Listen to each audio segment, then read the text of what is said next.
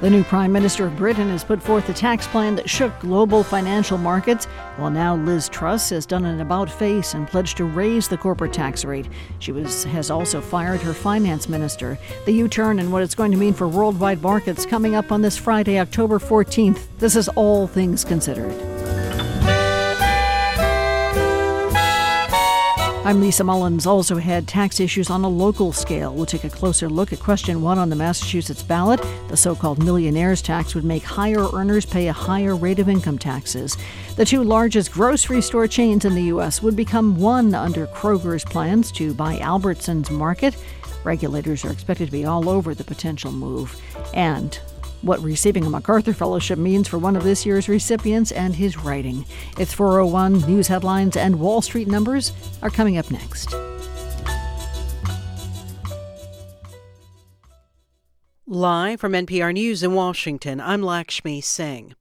The House Select Committee investigating the January 6th attack on the U.S. Capitol last year wants to question former President Donald Trump. Lawmakers unanimously voted to subpoena him. Members are defending that decision today. Democratic Representative Zoe Lufgren of California tells NPR's Here and Now about the message Trump sends if he does not comply with the subpoena. If he comes in and can be publicly accountable for his actions, that would be, I think, a good thing. If he refuses to do that, I think that tells people something else about the former president. He's hiding. In his response to the panel, Trump maintains his campaign was the victim of election fraud in the 2020 presidential election. But courts and election officials, including Republicans in Georgia and other states, concluded there was no evidence to support the one-term president's claims. And even members of Trump's inner circle acknowledged the Biden-Harris ticket was the legitimate winner. Russian President Vladimir Putin says this week's wave of deadly rocket attacks on Ukraine is coming to an end. He says Russia's military had already hit the majority of its intended targets, so no need, in his words, for further massive airstrikes on Ukraine. From Moscow, NPR's Charles Maines has more. Speaking to Russian journalists at a regional summit in neighboring Kazakhstan, Putin also insisted an effort to mobilize some 300,000 reservists to fight in Ukraine was nearing completion, and that he presently saw no need for expanding the mobilization drive. Putin defended sending new troops into battle, saying they're needed to secure overstretched Russian lines against a Ukrainian counteroffensive. This week, pro-Kremlin nationalists re-upped criticism of the defense ministry's handling of the mobilization effort after several newly mobilized soldiers were killed in action soon after their arrival in Ukraine. Charles Maines, NPR News, Moscow. On the Mediterranean island nation of Malta, 2 brothers have been sentenced to 40 years in jail for setting off a car bomb that killed the country's most prominent journalist in 2017. NPR's Joanna Kakissis reports from Athens. The brothers were supposed to face the first day of their trial today, but unexpectedly reversed their pleas. George and Alfred DeGiorgio had entered not guilty pleas earlier in the day, but when the trial began, they unexpectedly pleaded guilty. The judge sentenced them to 40 years in prison. The 2 brothers were charged with detonating a car bomb on October 16, 2017, that killed Daphne Caruana Galizia. She was an investigative reporter who exposed extensive corruption in Malta. Her sons have been on a quest for justice since her murder. They have accused high-ranking members of Malta's ruling Labour Party of involvement in the assassination plot. Joanna Kakissis, NPR News, Athens. This is NPR News. This is 90.9 WBUR in Boston. I'm Lisa Mullins. Massachusetts U.S. Senator Elizabeth Warren says new leadership is needed to oversee the MBTA. She made the comments at a Senate hearing on the T she chaired today in Boston. Witnesses included T General Manager Steve Poftak and the chair of the state's Public Utilities Department. WBUR's Simone Rios has more. Warren cited a federal report that faults the T and the state agency that oversees it, the DPU, for a failure to prioritize safety and implement earlier federal mandates. And again, I quote, MBTA's executive management does not consistently ensure its decisions related to safety risks are based on safety data analysis or documented facts. Simple translation, when it comes to safety, the T's management is just making it up. Poftak testified the federal mandates will take more time to implement, and Poftak would not put a timeline on when Orange Line travel times will return to expected levels in the wake of this summer's shutdown. For 90.9 WBUR, I'm Simon Rios. The Middlesex District Attorney's Office is reviewing criminal cases that involve a Woburn police officer who's being connected to the white supremacist rally in Charlottesville, Virginia. Officer John Donnelly is on leave after the city learned of allegations that he might have helped plan and attend the Charlottesville rally 5 years ago. That rally resulted in the death of a counter-protester. Donnelly has not responded to requests for comment. Boston civil rights pioneer Jean McGuire has released a statement for the first time since she was attacked in Franklin Park. The 91-year-old victim, McGuire, says the community must unite and empower children through learning. The statement ends with McGuire saying, "I love you all and I will see you soon." McGuire was stabbed multiple times Tuesday night as she was walking her dog. There have been no arrests. Clouds and some quick shots of sunshine this afternoon. Clearing skies tonight, falling to the upper 40s. Tomorrow, mostly sunny, highs in the upper 60s. Sunday, more sunshine in the mid-60s. That's where it is right now, 66 degrees in Boston at 4:06. We're funded by you, our listeners, and by Bentley University, where students learn the power of good business and how it can make the world a better place. Bentley University, a force for business, a force for good. And Procter & Gamble, maker of ZzzQuil Pure Z's gummies, designed with melatonin for occasional sleeplessness to help people fall asleep naturally. Learn more at ZzzQuil.com.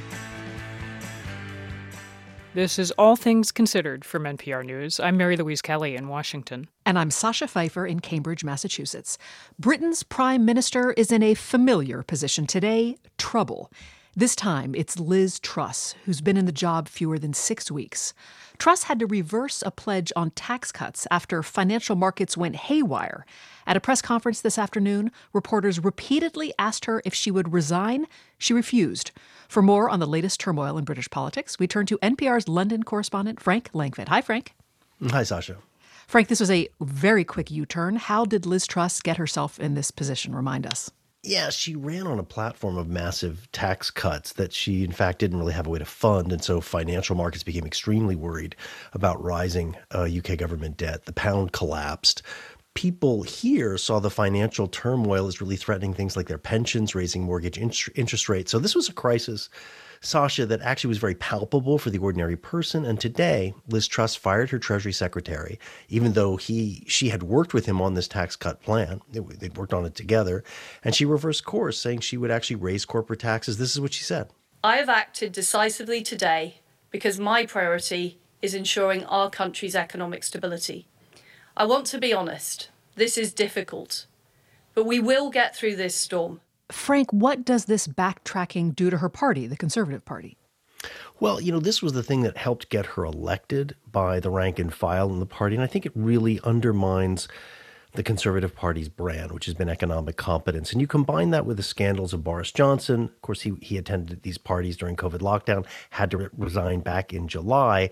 And Conservatives are now 30 percentage point behind the opposition Labour Party, with an election expected to come in 2024. I was talking to a guy named Tony Travers. He's a professor of government at the London School of Economics, and he doesn't think Truss is long for number 10 Downing Street. I think it's going to be very difficult for her to survive. And the reason for that is that many of her MPs, possibly almost all of them now, fear they might lose their seats at the next general election. And that is an incredibly powerful driver of their behaviour. The Conservative Party in Britain has been in power a long time, but it's really been churning through prime ministers lately. Why don't they last long? Well, I think that the old British brand of government was solid but a bit boring, and we've had these 4 prime ministers really since 2016, and that started with a Brexit vote. I don't think that's an accident. Brexit split the country. It also split the Conservative Party, and the party's focused probably in some ways more on fighting each other and less on governing. And, for years, the Conservatives didn't really have to worry too much about competition from the opposition Labour Party. This is how Tony Travers put it. The fact that Labour had an unelectable leader for 5 years in Jeremy Corbyn encouraged a less disciplined approach to politics by the Conservatives. And that meant more infighting and maybe to some degree some of the behavior we saw in Boris Johnson's government. Britain has an important part on the world stage. So how does this affect its effort to keep its place there? Well, I think all the turmoil over the last few years has really forced the country to look inward more, and it certainly damaged its global reputation. But I don't think in the short run this turmoil really is changing international policy. There is a political consensus here on the war in Ukraine. The UK has been one of the biggest arms suppliers, and I was just out in the south of England this week watching British soldiers training a couple of hundred Ukrainian soldiers to go back and fight the Russians back in the south and in the east of Ukraine. That's NPR's Frank Langfitt in London. Frank, thank you. Good to talk to you, Sasha. Women and girls in Iran are still not backing down. Coming up on a month after Mahsa Amini died in the custody of Iran's so-called morality police, Iranians continue to protest in the streets of cities and towns across the country. Iranian-American writer Reza Aslan has been pondering the moment. In a new piece for Time magazine, Aslan writes about women throwing off their veils, cropping their hair, and standing shoulder to shoulder with men to fight. Here's the twist. Aslan is writing there not about today, but about a different moment in Iranian history, one most Americans have probably never heard of, the Constitutional Revolution of 1905. He argues it's the closest parallel to what is happening in Iran today. Reza Aslan, welcome. Thank you for having me. So tell me briefly, what was happening in Iran around 1905, 1906? Who was protesting and why? In 1905, a band of educated young revolutionaries poured out onto the streets of Iran, backed by the clergy and by the business interests, in order to demand the creation of a constitution that would outline the rights and privileges of all citizens, and of course, the creation of a parliament, an elected parliament that would be able to pass legislation and, in general, curtail the absolute authority of the Shah. This was the first democratic revolution in the Middle East, and it was the first of three major revolutions that Iran has experienced over the course of the 20th century. And in each one of those revolutions, just like today, women were at the forefront. But you argue, you come away from this and say, there's kind of two main lessons that you think we could learn from what was happening in Iran during the Constitutional Revolution more than a century ago. The first is about that you need a diverse coalition of people for anything to change. Explain. That's right. People who've been watching Iran or who understand Iranian history know that there have been countless uprisings and popular protests over the last 100 years or so. But the ones that had been able to elevate from protests to revolutions were the ones that were able to bring in a coalition of the educated middle class, the clerics who maintain an enormous amount of control and power over the pious masses in Iran.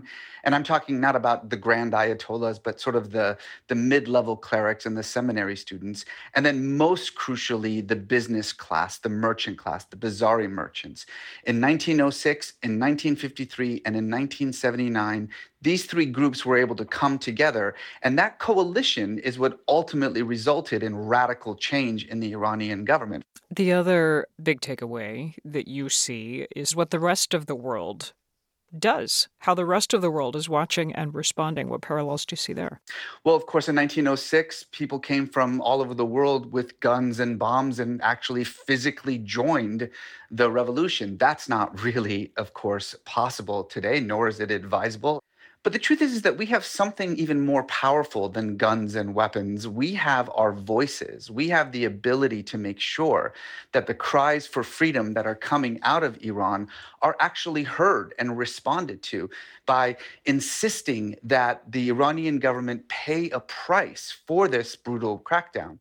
As an Iranian, what's it been like to watch everything happening today in Iran from outside, from afar? I've been watching Iran for 40 years now. I've been studying, Iranian history going back all the way to the dawn of the 20th century. And I can tell you with confidence, I've never seen anything like this before. The power of these young women, girls, teenagers, children, frankly, who are willing to put their bodies in front of bullets in order to say that we cannot have any more of this. The only thing that will satisfy us is the downfall of this regime.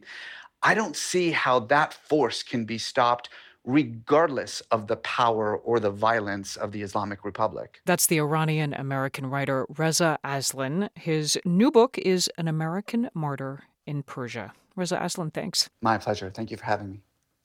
A different kind of deal may be coming to a supermarket near you.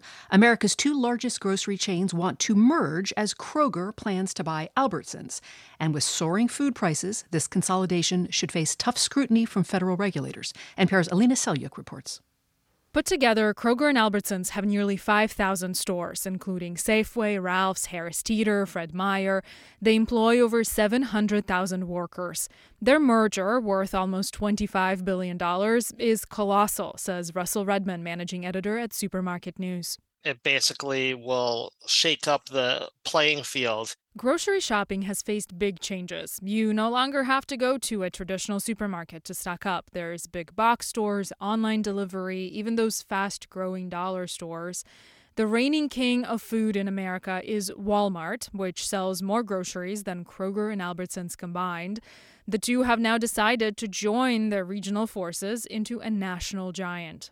We've never in the U.S. had a national supermarket chain. Rahul Sharma is a retail analyst at Neve Capital. He says in many ways that didn't seem to matter. U.S. grocery markets are pretty local, and in any given region, smaller competitors tend to grab a sizable share. Historically, that's been more than enough. Neither Kroger nor Albertsons is a struggling retailer. They did really well in the pandemic.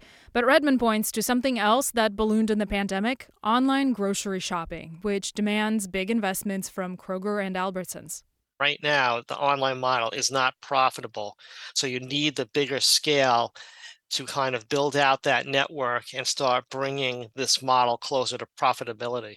Grocery chains operate on razor-thin margins, so Kroger and Albertsons argue that together they'll be able to slice costs and maybe negotiate better deals with suppliers.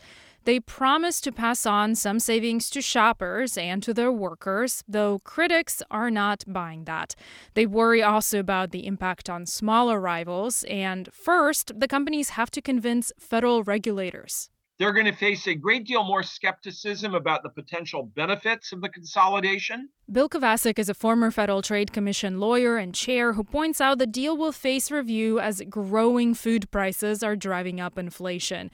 He also notes Kroger and Albertsons will face antitrust regulators in the Biden administration who have particularly pushed back against mega deals. They're going to get a much closer look than earlier transactions received in this sector. The companies are trying to get ahead of that scrutiny by promising to spin off dozens of stores in places where they currently overlap. Alina Selyuk, NPR News.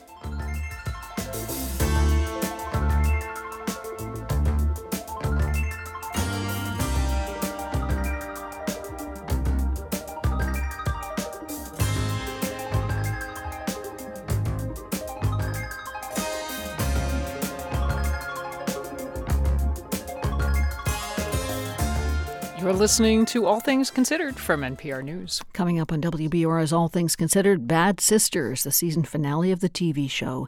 It was a raucous week of trading on Wall Street, and it's ending with a downswing. Today, the Dow lost 1.34%. That's 404 points. It closed at 29,635. S&P lost 2.37% to close at 3583. The Nasdaq surrendered more than 3% today to end the week at 10,321. Details coming up on Marketplace at 6:30. It's now 4:18. We're funded by you, our listeners, and by Comcast Business. Whether your business is starting or growing, Comcast Business is working to build a network to keep customers connected. Comcast Business, powering possibilities. And BU Art Galleries, presenting the work of visionary artists Say Adams in a career retrospective exhibit through December 11th. bu.edu/art. Boston area businesses say public transit challenges are hurting them. A new poll by the Boston Business Journal and 7letter finds 1/3 of local businesses surveyed say unreliable transportation has hurt their efforts to hire and keep workers. More than 25% have let their employees work from home more often because of those reliability issues. 80% say public transit is worse in Boston than it is in other big cities. The forecast is coming up. Funding for WBUR's Business Report comes from Vertex, where cell and genetic therapies teams are working for people and families living with sickle cell disease and other serious diseases, committed to helping you make a difference and shape the future at Vertex. Career opportunities at vrtx.com. Turn your old vehicle into new news. Support the programs you love by donating your car or boat to WBUR. Details at wbur.org/cars.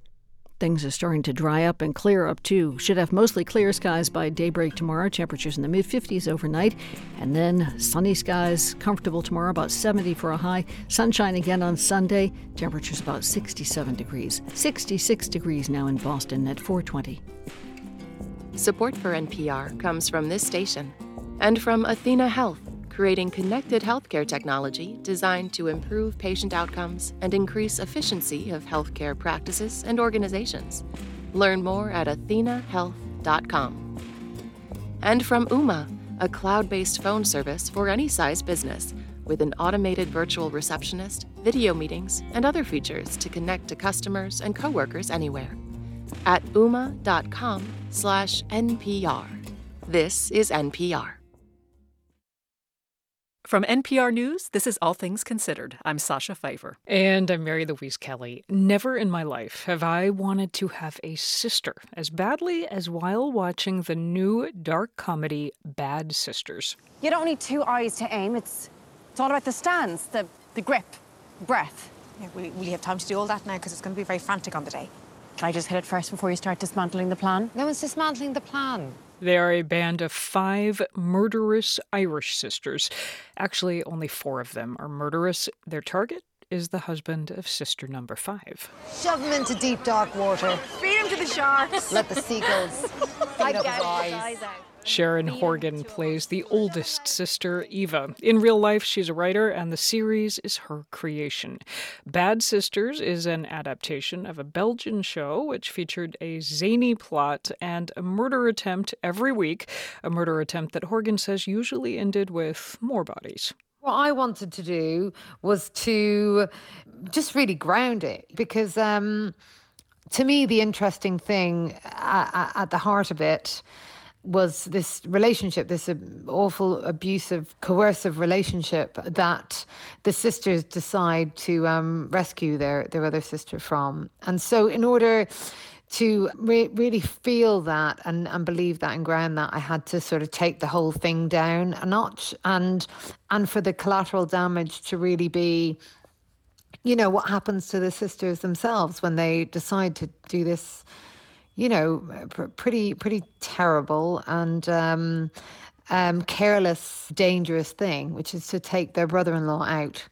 And I felt like it really had to sort of almost destroy them. Yeah. It's so interesting because you're describing, there's a certain kind of screwball or madcap comedy aspect to it. There's some crazy stuff that happens, and we'll get to a little bit of that.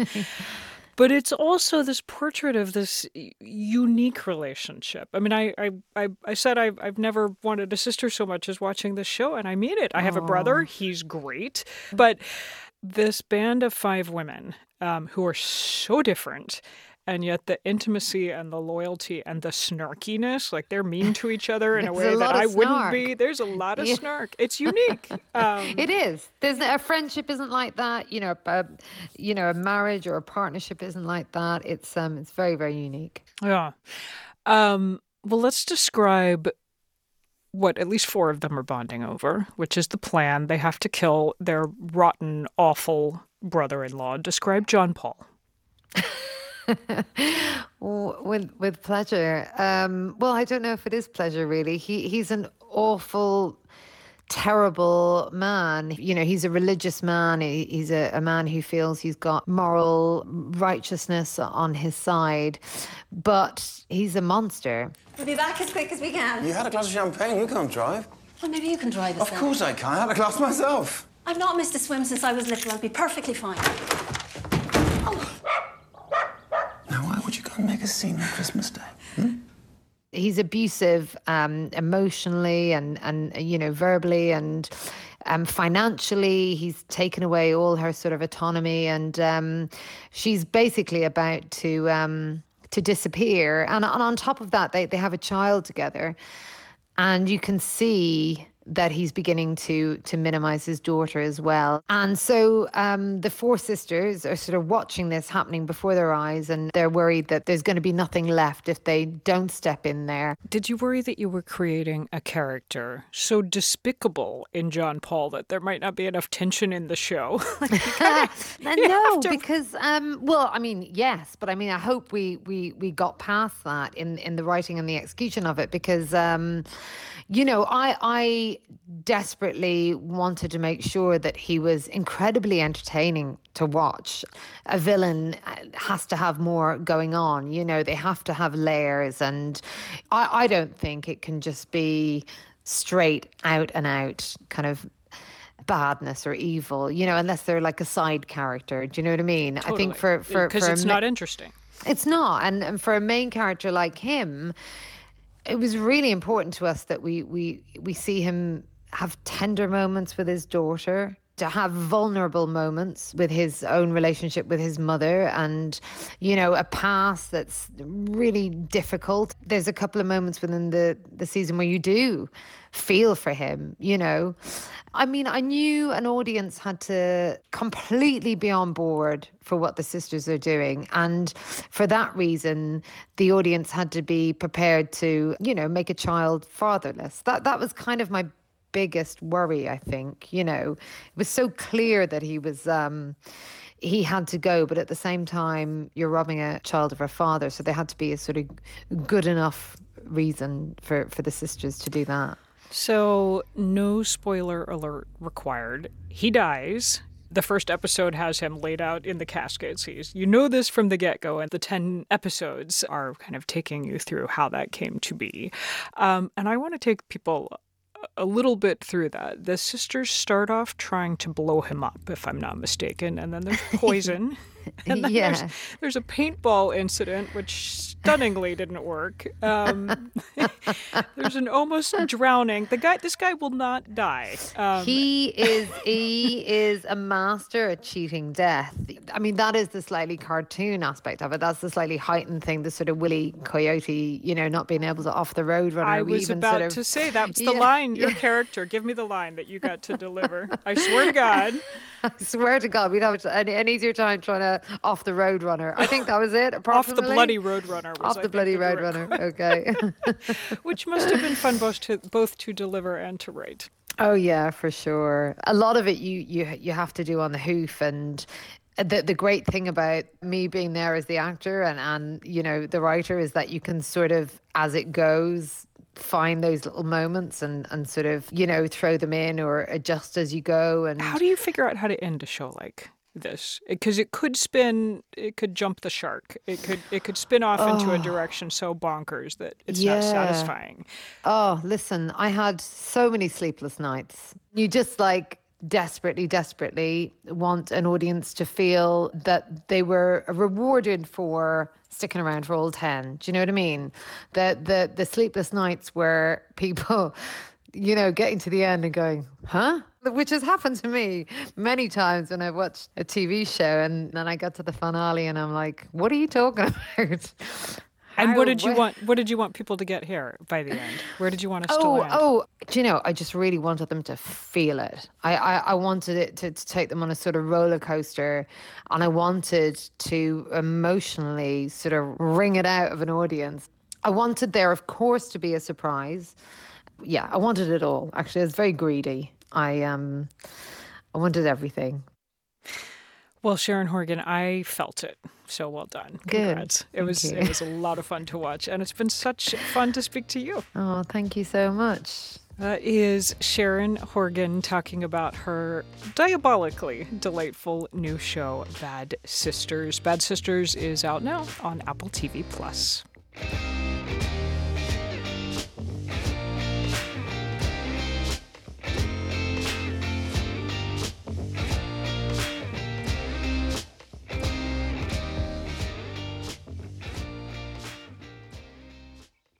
This is NPR News. And this is 90.9 WBUR. In sports, Patriots quarterback Mac Jones is listed as questionable to play on Sunday on the road against the Cleveland Browns.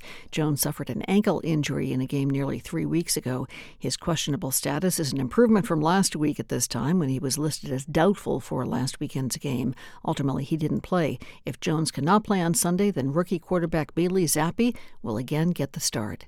This is 90.9 WBUR. Clearing skies tonight, sunshine in for the weekend. It's 4:30. We're funded by you, our listeners, and by Farmers to You, an online Vermont farmers market who believes that you can only trust your food when you know your farmers.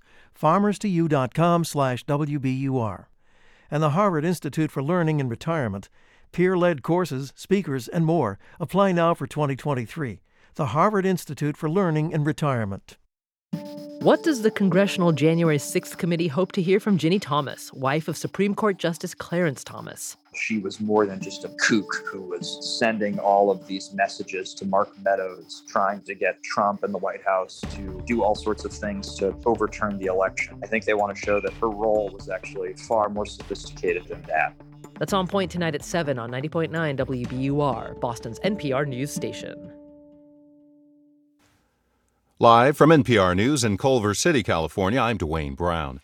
Consumers pulled back on their spending a bit last month. Retail sales were unchanged in September from August as rising prices for rent and food chipped away at money available for other things. While today's Commerce Department report shows shoppers' resilience in the face of rising inflation, the Fed will likely keep up its aggressive pace of interest rate hikes.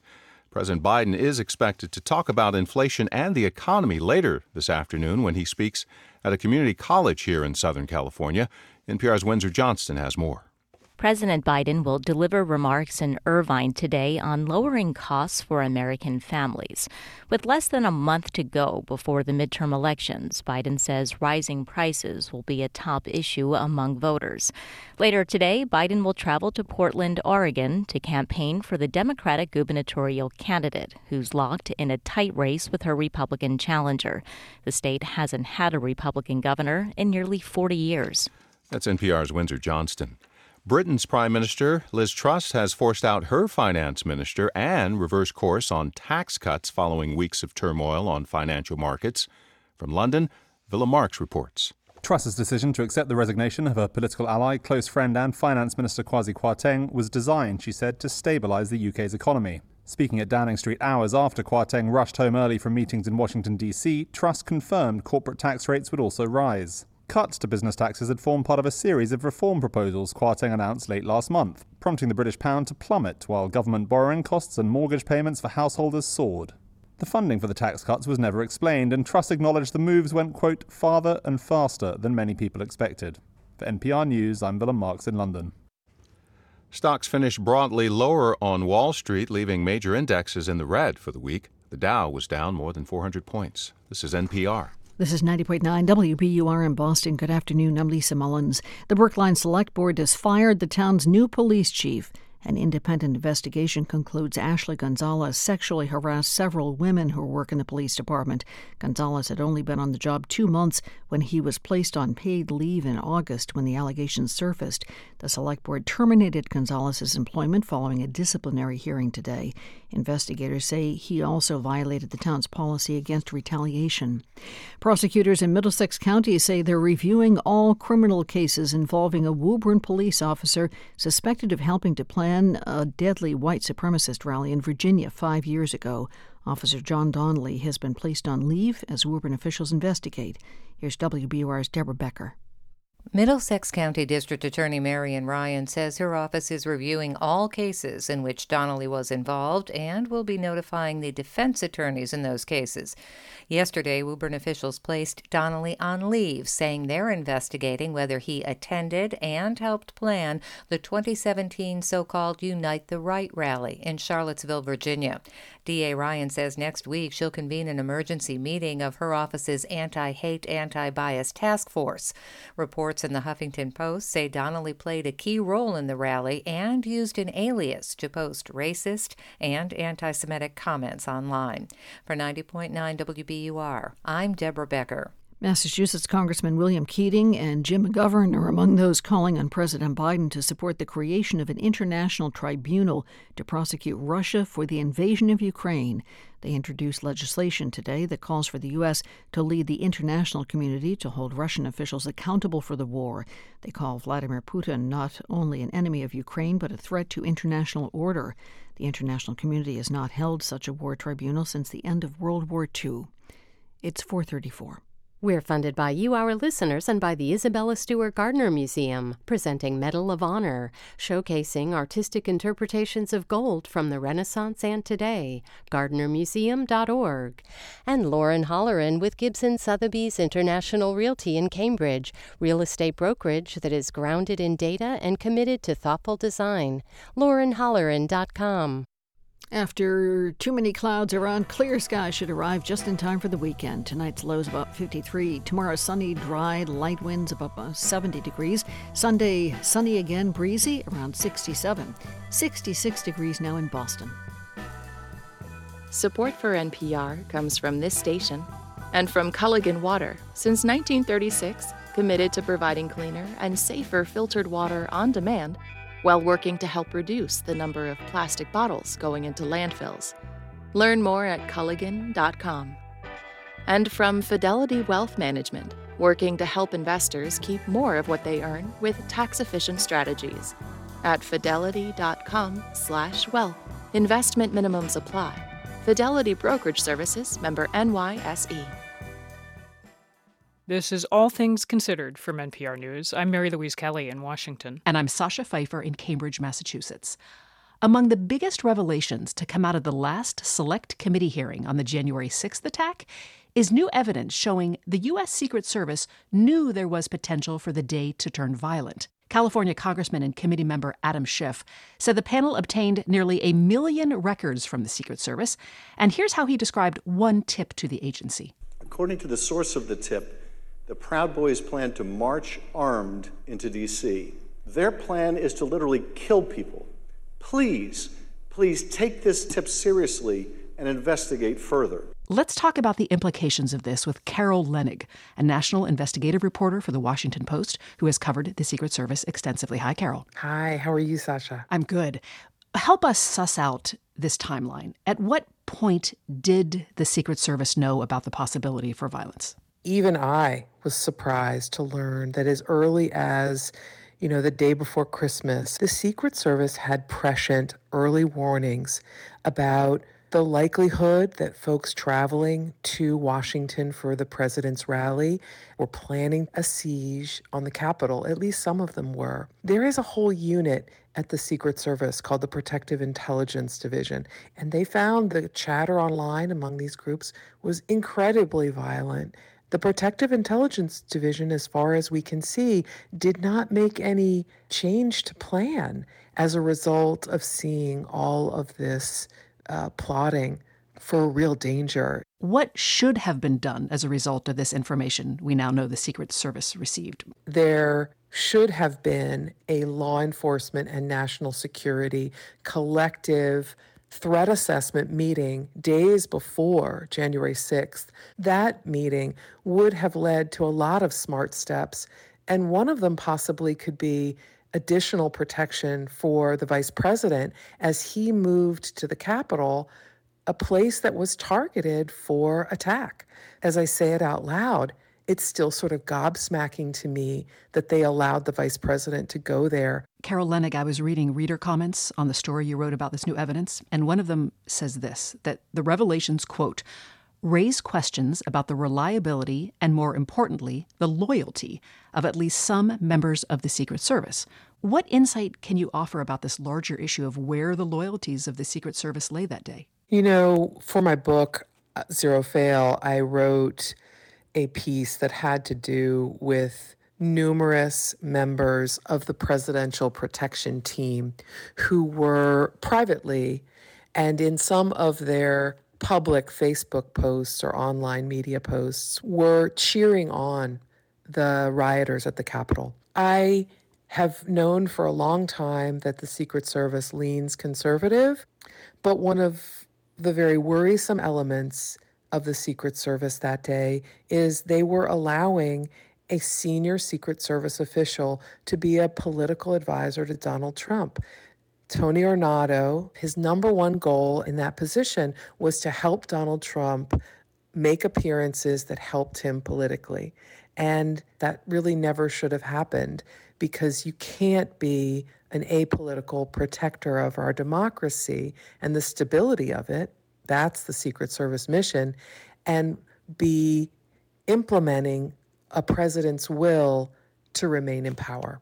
How has the Secret Service responded to what the January 6th panel laid out? Ferran Paramore, now deputy director of the Secret Service, issued a statement saying, we are part of a national security and law enforcement team with a host of other agencies. We share and receive intelligence, and we did that day. That doesn't explain what actions did you take with this information. I know Secret Service agents routinely will run down every single lead about a threat against the president's life. They've been known to go to a bar where somebody was drunk and spouting off and didn't really mean the threat that they said. But the agents in the field go and find that person, knock on their door, and ask them, "What's going on, man?" So why weren't these other threats something to take note of, to have concern about? That's Carol Lenig, a national investigative reporter for The Washington Post. Carol, thank you. Thank you. The humanitarian situation in Haiti is growing dire. Gangs have been blocking aid and fuel supplies. Cholera is making a comeback. And the man who has been leading Haiti since the last president was assassinated a year ago is asking for foreign intervention. But the history of U.S. interventions there is giving many in Washington pause, as NPR's Michelle Kellerman reports. U.S. officials say it would be premature to talk about U.S. boots on the ground in Haiti, but a U.S. Coast Guard cutter is patrolling offshore, and Secretary of State Antony Blinken has been talking to regional players about how to stabilize the country. We have to look at what steps are necessary to effectively support the Haitian National Police, and whether there are other things the international community can do to help Haiti provide security effectively for itself. There is reason to be wary, says Robert Fatton, a professor at the University of Virginia. There's a centuries-old history of foreign meddling in Haiti, and none of it led to anything good. Haitians, when they look at the record of foreign interventions, are not too enthusiastic about them. On the other hand, the situation is very critical. The World Food Program is sharing footage of looted gas stations and Haitians lining up outside banks. Country Director Jean-Martin Bauer says the country is at a standstill. Schools are closed, hospitals are closed, and farmers are having trouble bringing their goods to the market. This is aggravating a very fragile food security situation. The World Food Program says nearly half of Haiti's population is facing acute hunger. Professor Fatton says it's as bad as he's seen it, and now he says Haiti's prime minister is asking for help. And this is one of the paradoxes, because you hear the Haitians always talking about an independent and sovereign Haiti, but once they are in the government and things are not going well, they are calling for such an intervention. The U.S. says it is considering the prime minister's request for help, but writer Jonathan Katz points out that this government was not elected, and he criticizes the U.S. for backing what he calls a democratic vacuum in Haiti since the last president was assassinated. You could have military force come in and, knock down the barricades and kill some of the gang members and, send others into hiding. But what does that do to the central problem, which is that Haiti currently doesn't have a functioning democracy. It doesn't have a representative government. Katz, author of the book Gangsters of Capitalism, says there's no easy fixes. Even the UN has a bad reputation in Haiti because peacekeepers brought cholera to the island over a decade ago. One of the big things the United Nations could do, and the United Nations members could do, would be to make good on their promises to make restitution to the Haitian people for having brought a cholera epidemic that killed 10,000 people and is now emerging again. The UN Security Council meets Monday on Haiti, and so far the U.S. says it's mostly just pushing for sanctions against criminal gangs and their financial backers. Michelle Kellerman, NPR News, the State Department.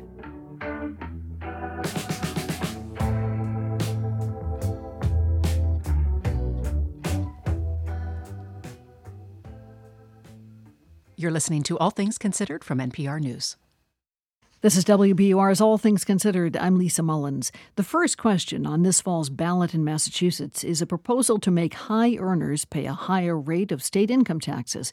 It's a so-called millionaire's tax. It would add an extra 4% tax to any income above $1 million.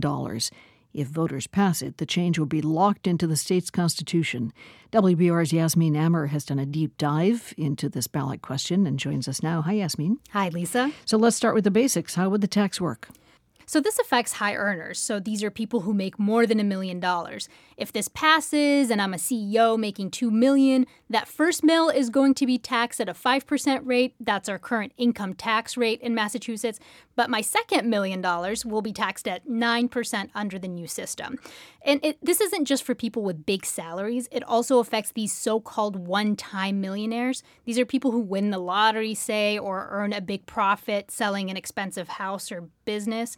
And a study from Tufts looked at taxes from 2019, and it found that fewer than 1% of households in Massachusetts made more than $1 million. But Lisa, I want to emphasize something.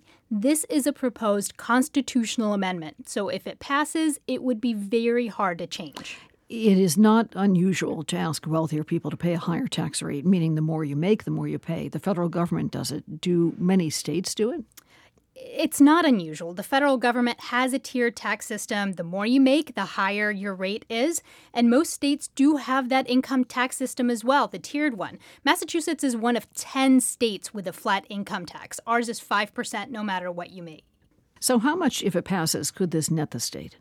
So the first year studies estimate that between $1.3 billion and $2 billion could be netted for the state. That $1.3 billion figure comes from a Tufts University study, and it accounts for people possibly leaving the state once this passes or possibly hiding their taxes in some other way. So the $1.3 billion is a much more conservative estimate.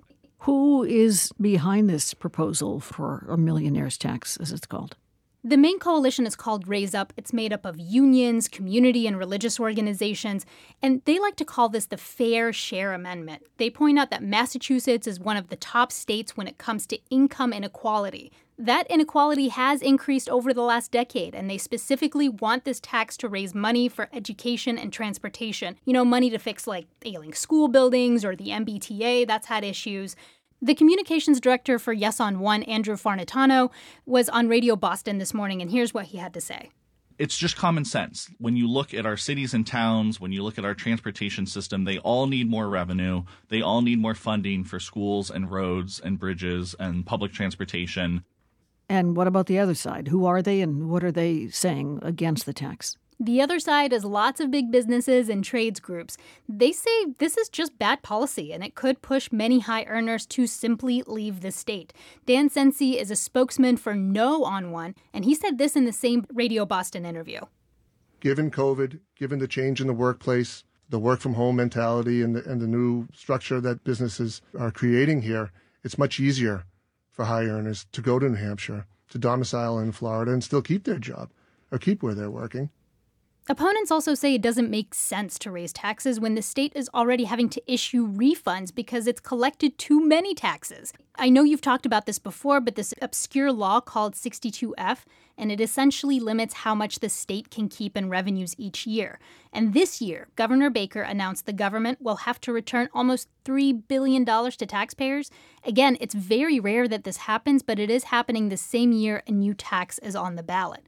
And finally, opponents say there's no guarantee the extra money will go toward education or transportation, and that's because lawmakers will ultimately have the final say on where the money goes. WBUR's Yasmin Amer on question 1 on the November ballot. Thank you, Yasmin. Thank you, Lisa. This is one of the reports in a series WBUR is bringing you on the 4 ballot questions in Massachusetts. Tune in next week for explainers on ballot questions 2 and 3.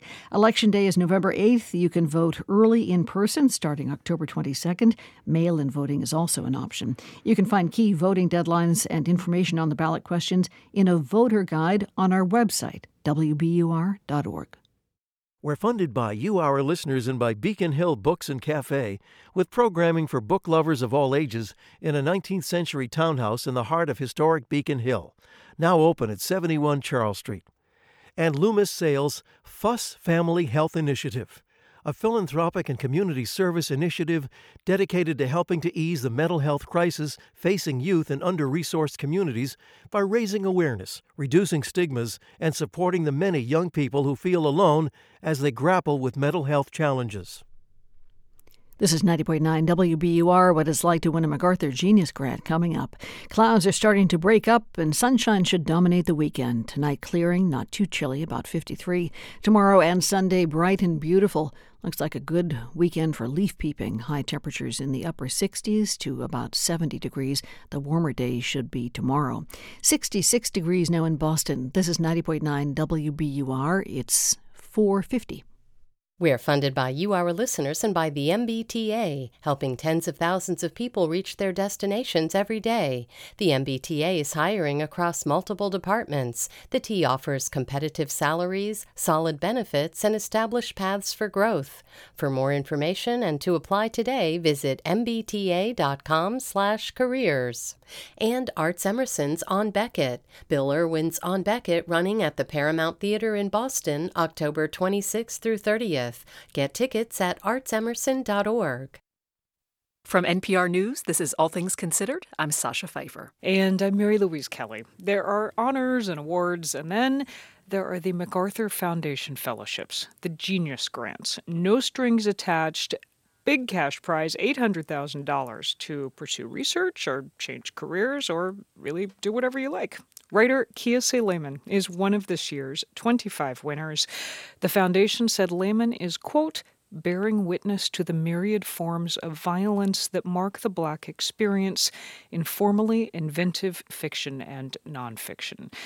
Kiese Lehman, welcome back to All Things Considered, and congratulations. Oh, thank you so much. I'm happy to be here with y'all. That description I just read to you, they're trying to encapsulate your life's work so far and that phrase. Does that feel right? Did they capture it? Did you know that's what you were doing? Well, I think they captured what they see in the work. And, you know, as an author, you have to be thankful anytime people see anything in the work. I mean, I think I'm grappling with a lot more than violence. I think I'm definitely grappling with joy. I'm grappling with, like, you know, the paradoxes of intimacy. Aren't we all? Yeah, I think so. And you know, most of my work is about Black Southerners and definitely Mississippian. So I like the part of the description that talks about form and inventive forms, because I'm definitely trying to use different forms for what I do. But, you know, I appreciate that they saw that in my work. You know, if I look at my own work, I see that, and I maybe see a few other things. You tweeted right after this was announced, my impulse when I get anything is to hate on the folks who made that getting hard while pinpointing the folks who deserved the get more than me. And then you went on and you wrote, not today. Why not?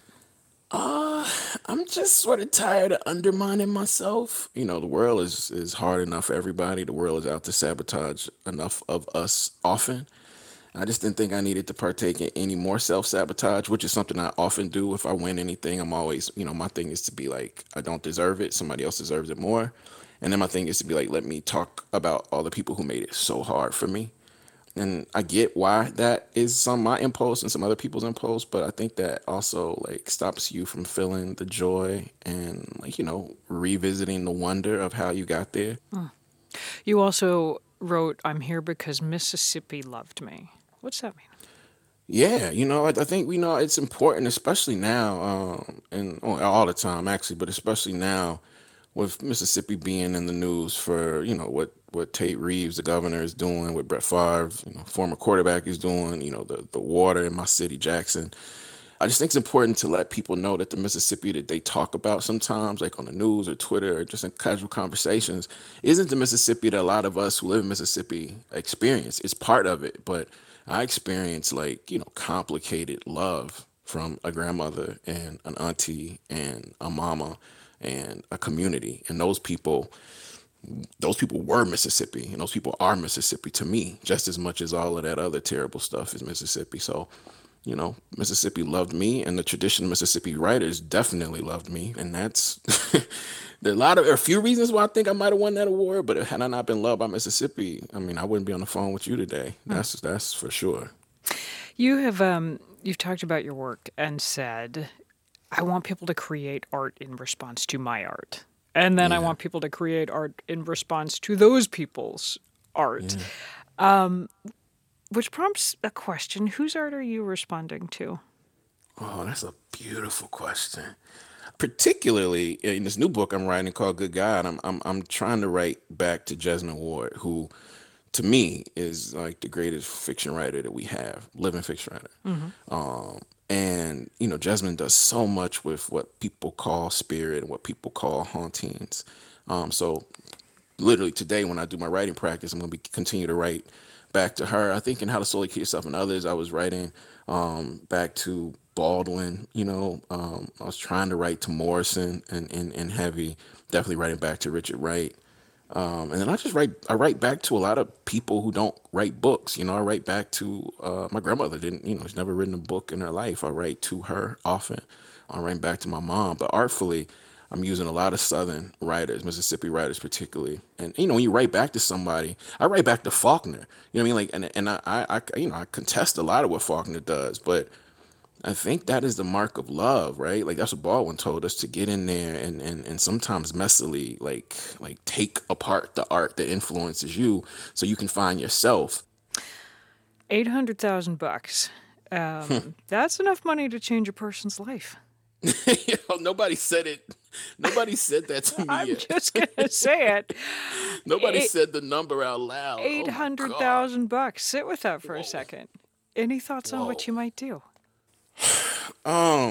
Well, I want to be okay not knowing what I'm gonna do for the first year. And I learned that from a few people who've gotten MacArthur's who've, been nice enough to tell us how not to go nuts.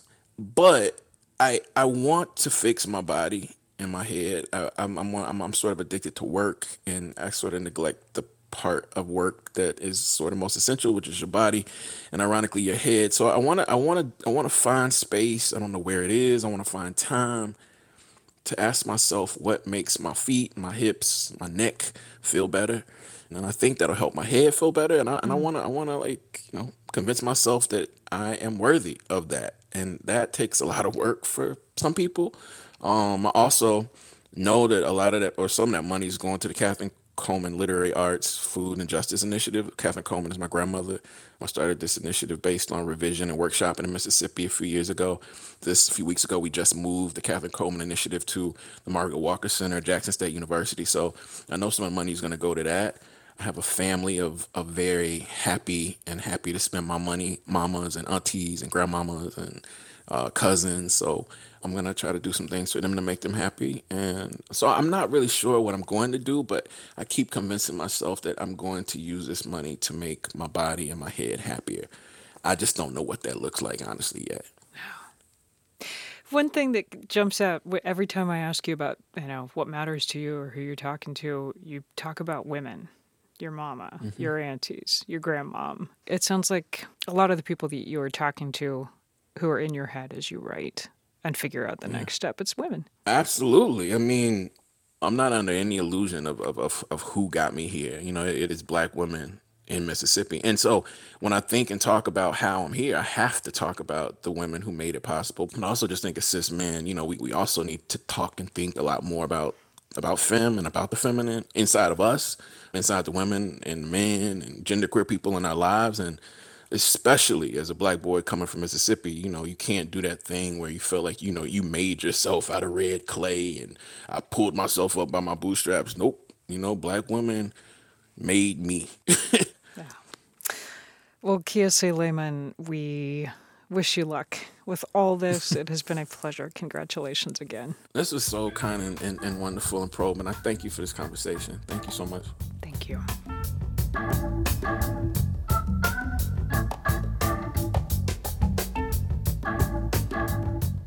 You're listening to All Things Considered from NPR News.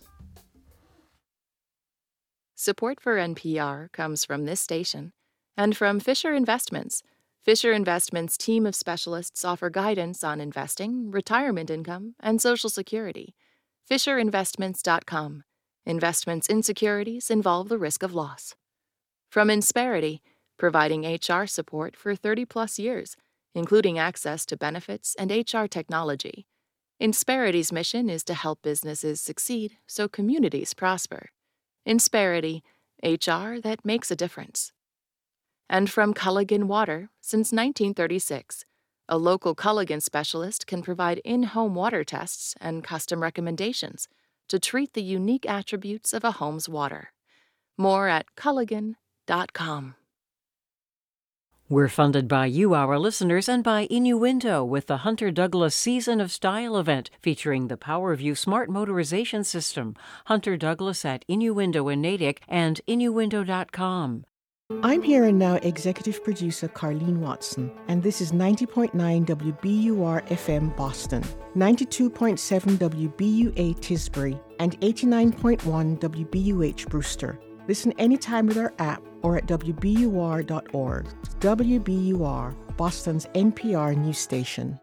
The U.S. stock market is down this year. When that happens, bonds typically go up, but right now both stocks and bonds are down. Making sense of Wall Street? We're trying to, coming up. Today is Friday, October 14th, a down day on the street. This is WBUR's All Things Considered.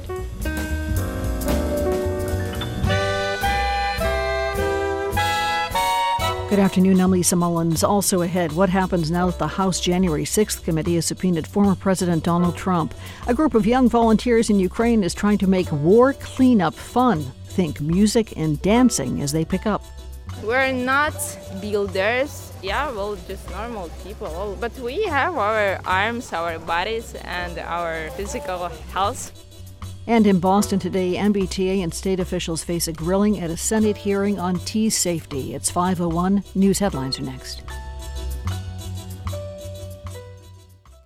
Live from NPR News in Washington, I'm Janine Herbst. Former President Donald Trump is lashing out at the House Select Committee investigating the January 6th insurrection, a day after the panel voted to subpoena him. NPR's Windsor Johnston has more. Trump's letter repeats his baseless claims of voter fraud and a rigged election. Committee member Zoe Lofgren tells NPR he also used the letter to blast the panel for not acknowledging the turnout the day of the attack. He's got pictures of his crowd complaining that we didn't show how big his crowd was, and then rehashing various voter fraud allegations, all of which are untrue. The House committee wrapped up its series of public hearings on Thursday with additional evidence that supports its longstanding claim that Trump was directly behind the effort to overturn the 2020 election. Windsor Johnston, NPR News, Washington. Two major national supermarket groups are planning to join forces. Kroger and Albertsons have announced they will merge. From member station WVXU, Tana Weingartner has more. Cincinnati-based Kroger is acquiring Albertsons in a deal worth nearly $25 billion. Kroger's CEO Rodney McMullen says the merger creates a national footprint covering 48 states. 85 million households, which, is darn close to everybody in the United States. When you look at all of that together, it'll allow us to create a customer experience and support for our associates unlike anything else. The companies combined employ more than 700,000 people in stores under banners like Fred Meyer, Harris Teeter, Safeway, and Vons. The deal must be approved by federal regulators. For NPR News, I'm Tana Weingartner in Cincinnati. Still no word on a motive in the mass shooting in Raleigh, North Carolina yesterday that left 5 people dead. The suspect is a 15-year-old teen who was hospitalized in critical condition. Police say the teen started shooting on a neighborhood street, then on a walking trail seemingly at random. The victims ranged in age from 16 to 52, women and men of various races. British Prime Minister Liz Truss is reversing course on her tax cut plans, and she abruptly fired her finance minister, Kwasi Kwarteng. faced with political and economic backlash since her election last month. Jeremy Hunt replaces him. Philip Marks has more. Truss accepted the resignation of her friend and political ally Kwarteng to strengthen Britain's economic stability, she said at a press conference outside Downing Street. She still faces pressure from her Conservative Party's legislators to rethink her economic agenda that included major tax cuts and announced already corporate tax rates would now rise significantly next year. Willem Marks reporting. Wall Street lower by the closing bell. The Dow down 403 points. The Nasdaq down 327. S&P 500 down 86. This is NPR. This is 90.9 WBUR in Boston. I'm Lisa Mullins. The head of the Federal Transit Administration says there are no plans to take over the MBTA or withhold federal funding as the T works to make safety improvements. Maria Fernandez told a U.S. Senate hearing in Boston today the community will need to support service disruptions while the MBTA makes needed improvements.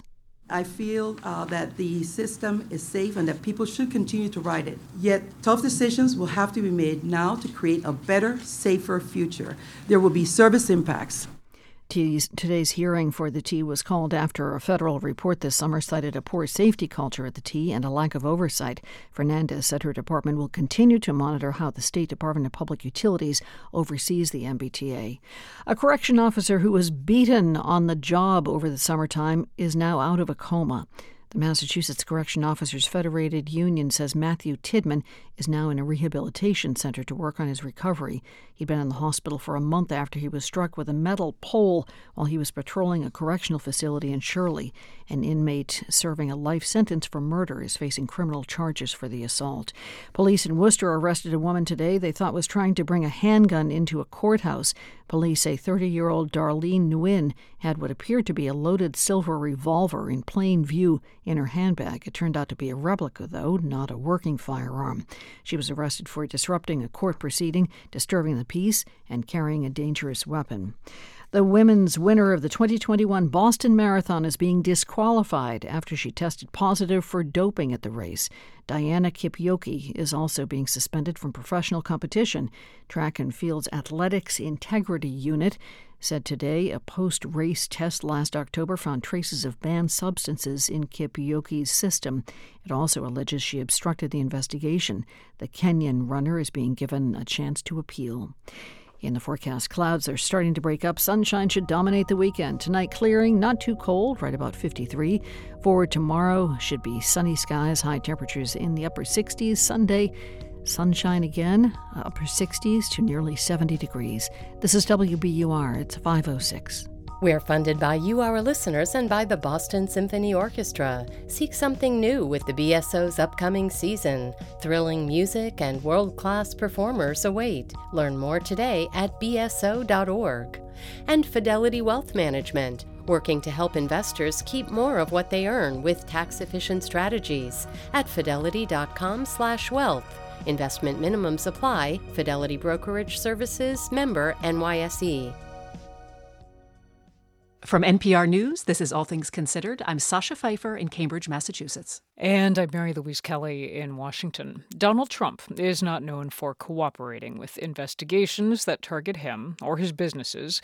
So now that the congressional committee investigating the January 6th attack on the Capitol has voted unanimously to subpoena him, you have to wonder about the former president's next move. Democratic Representative Jamie Raskin of Maryland is on the committee, and he told NPR this morning that Trump doesn't really have a choice. Multiple presidents and 7 former presidents have come to testify before Congress. His being a former president does not entitle him to skip out on the law. To parse what comes next, Aziz Huq joins me now. He is a professor of constitutional law at the University of Chicago. Professor Huq, welcome to All Things Considered. Thanks, Mary Louise. Okay, my central question here, I thought a subpoena meant you are compelled to testify, that this was not optional, but the emerging consensus seems to be that Trump will not cooperate. So how does this work? Can he ignore a subpoena?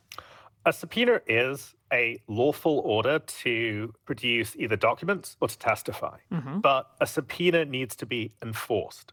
Congress has to take a couple of steps before this subpoena would be enforced.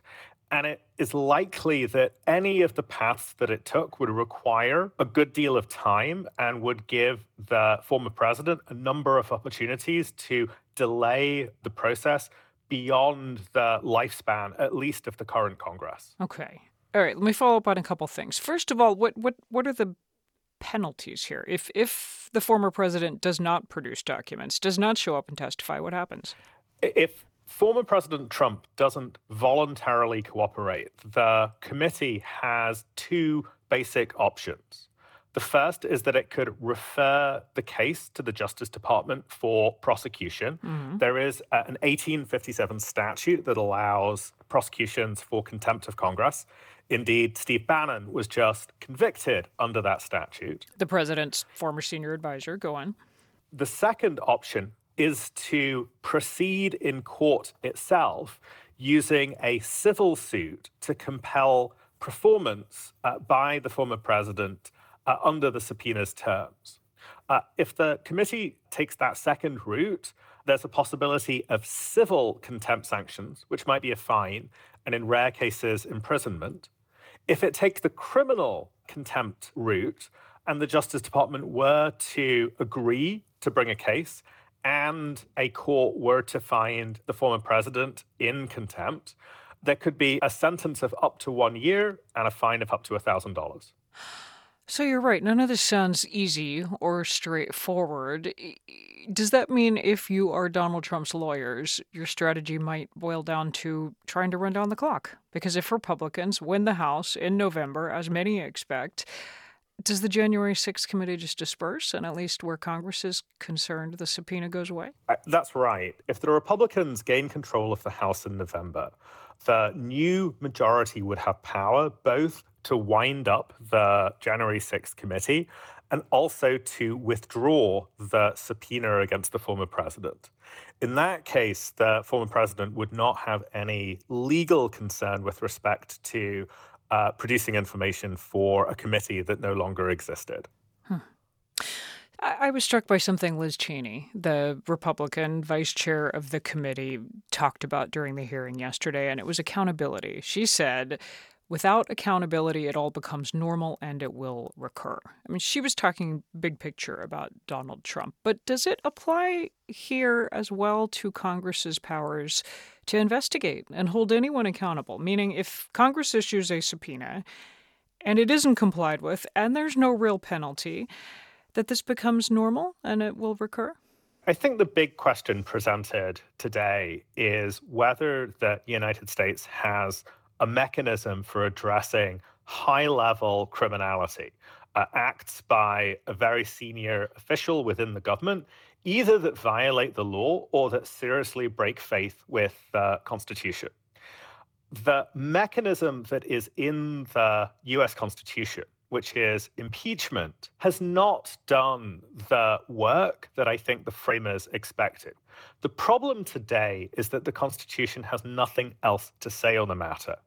Other countries which have more recently enacted constitutions create mechanisms for investigating high-level criminality and for dealing with it in a non-partisan way that doesn't risk witch hunts, but that ensures what Representative Cheney calls accountability. We do not have those mechanisms, and that is a profound gap in our constitutional order.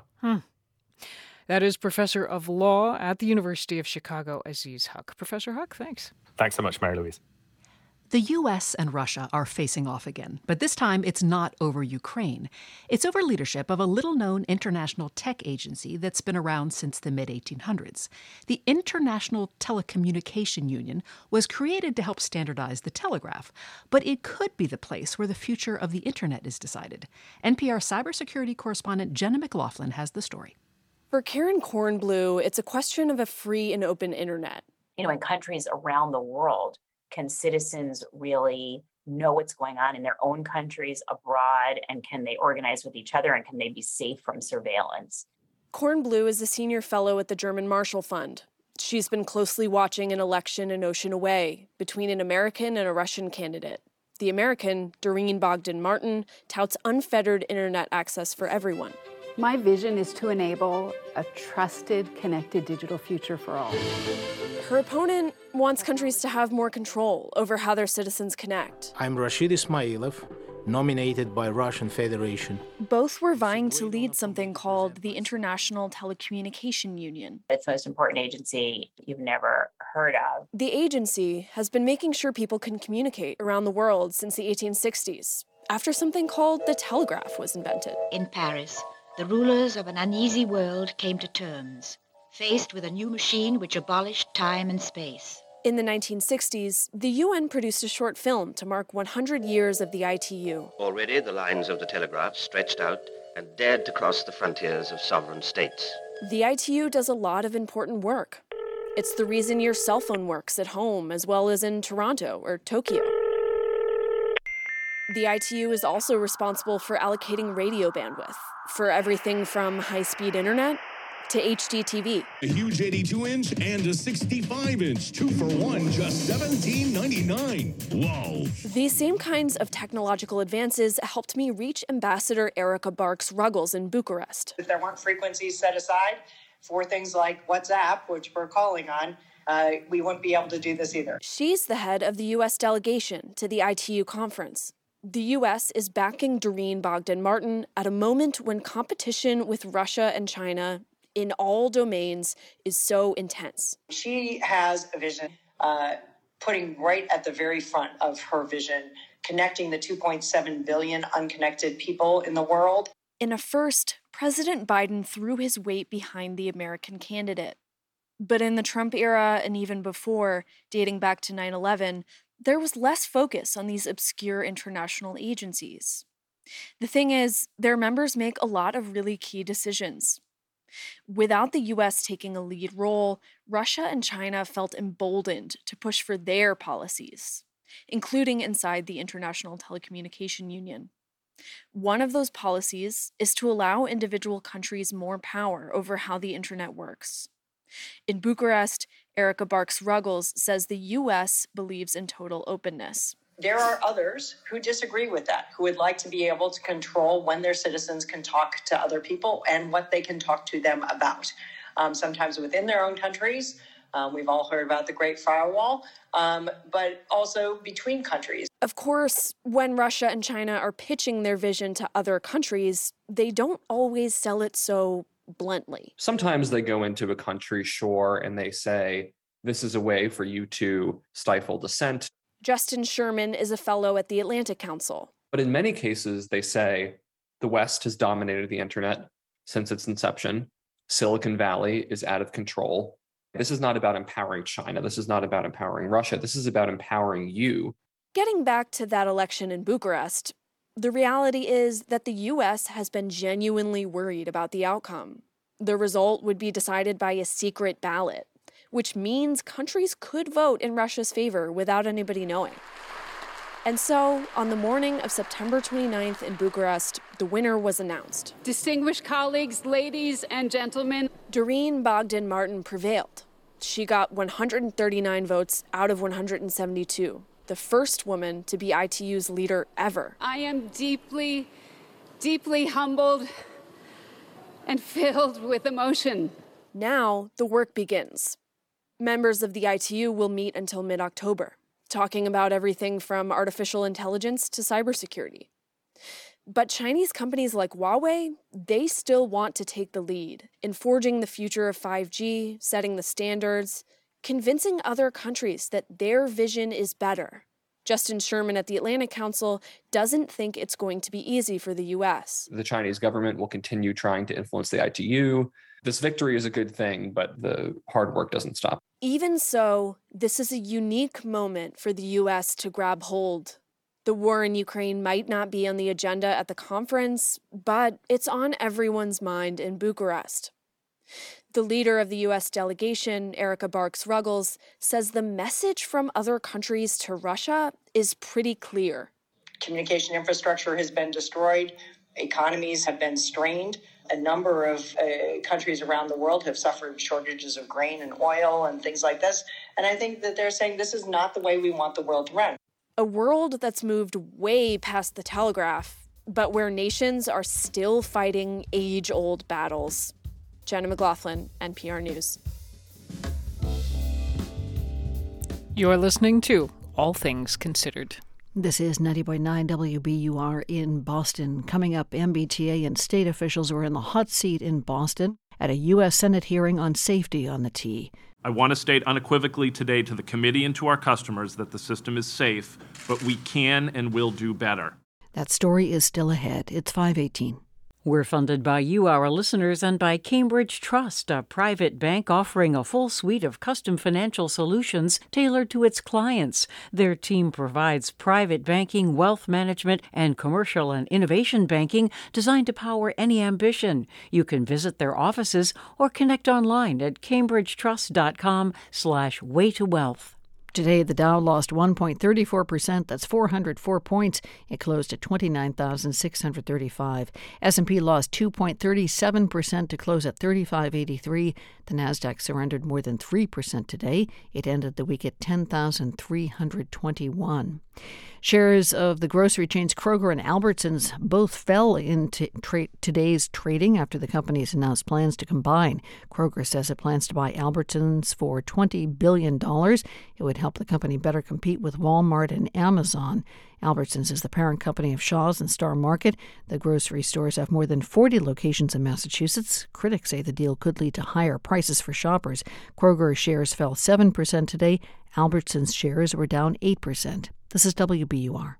Funding for WBUR's Business Report comes from Hillside School, offering a structured environment with a 5-to-1 student-to-teacher ratio for boys grades 4 through 9. Hillside graduates confident young leaders. On campus and virtual open house will be held October 19th from 1 to 3 p.m. hillsideschool.net. Stay informed with all that's happening in the news. Listen on the WBUR mobile app, whether you're working out or heading out to work. Things are starting to dry up and clear up, too. Should have mostly clear skies by daybreak tomorrow. Temperatures overnight falling to the mid-50s, and that should set us up for a mighty fine fall weekend. Sunshine both days with highs about 67 to 70 degrees. Turn your old vehicle into new news. Support the programs you love by donating your car or boat to WBUR. Details at wbur.org/cars. Support for NPR comes from this station and from Procter & Gamble, maker of Nervive Nerve Relief. Nervive is designed to reduce occasional nerve aches, weakness, and discomfort in hands or feet due to aging. Learn more at nervivehealth.com. And from Klaviyo, an email and SMS platform designed to bring all customer data into one place, with e-commerce integrations to help drive revenue at klaviyo.com/NPR.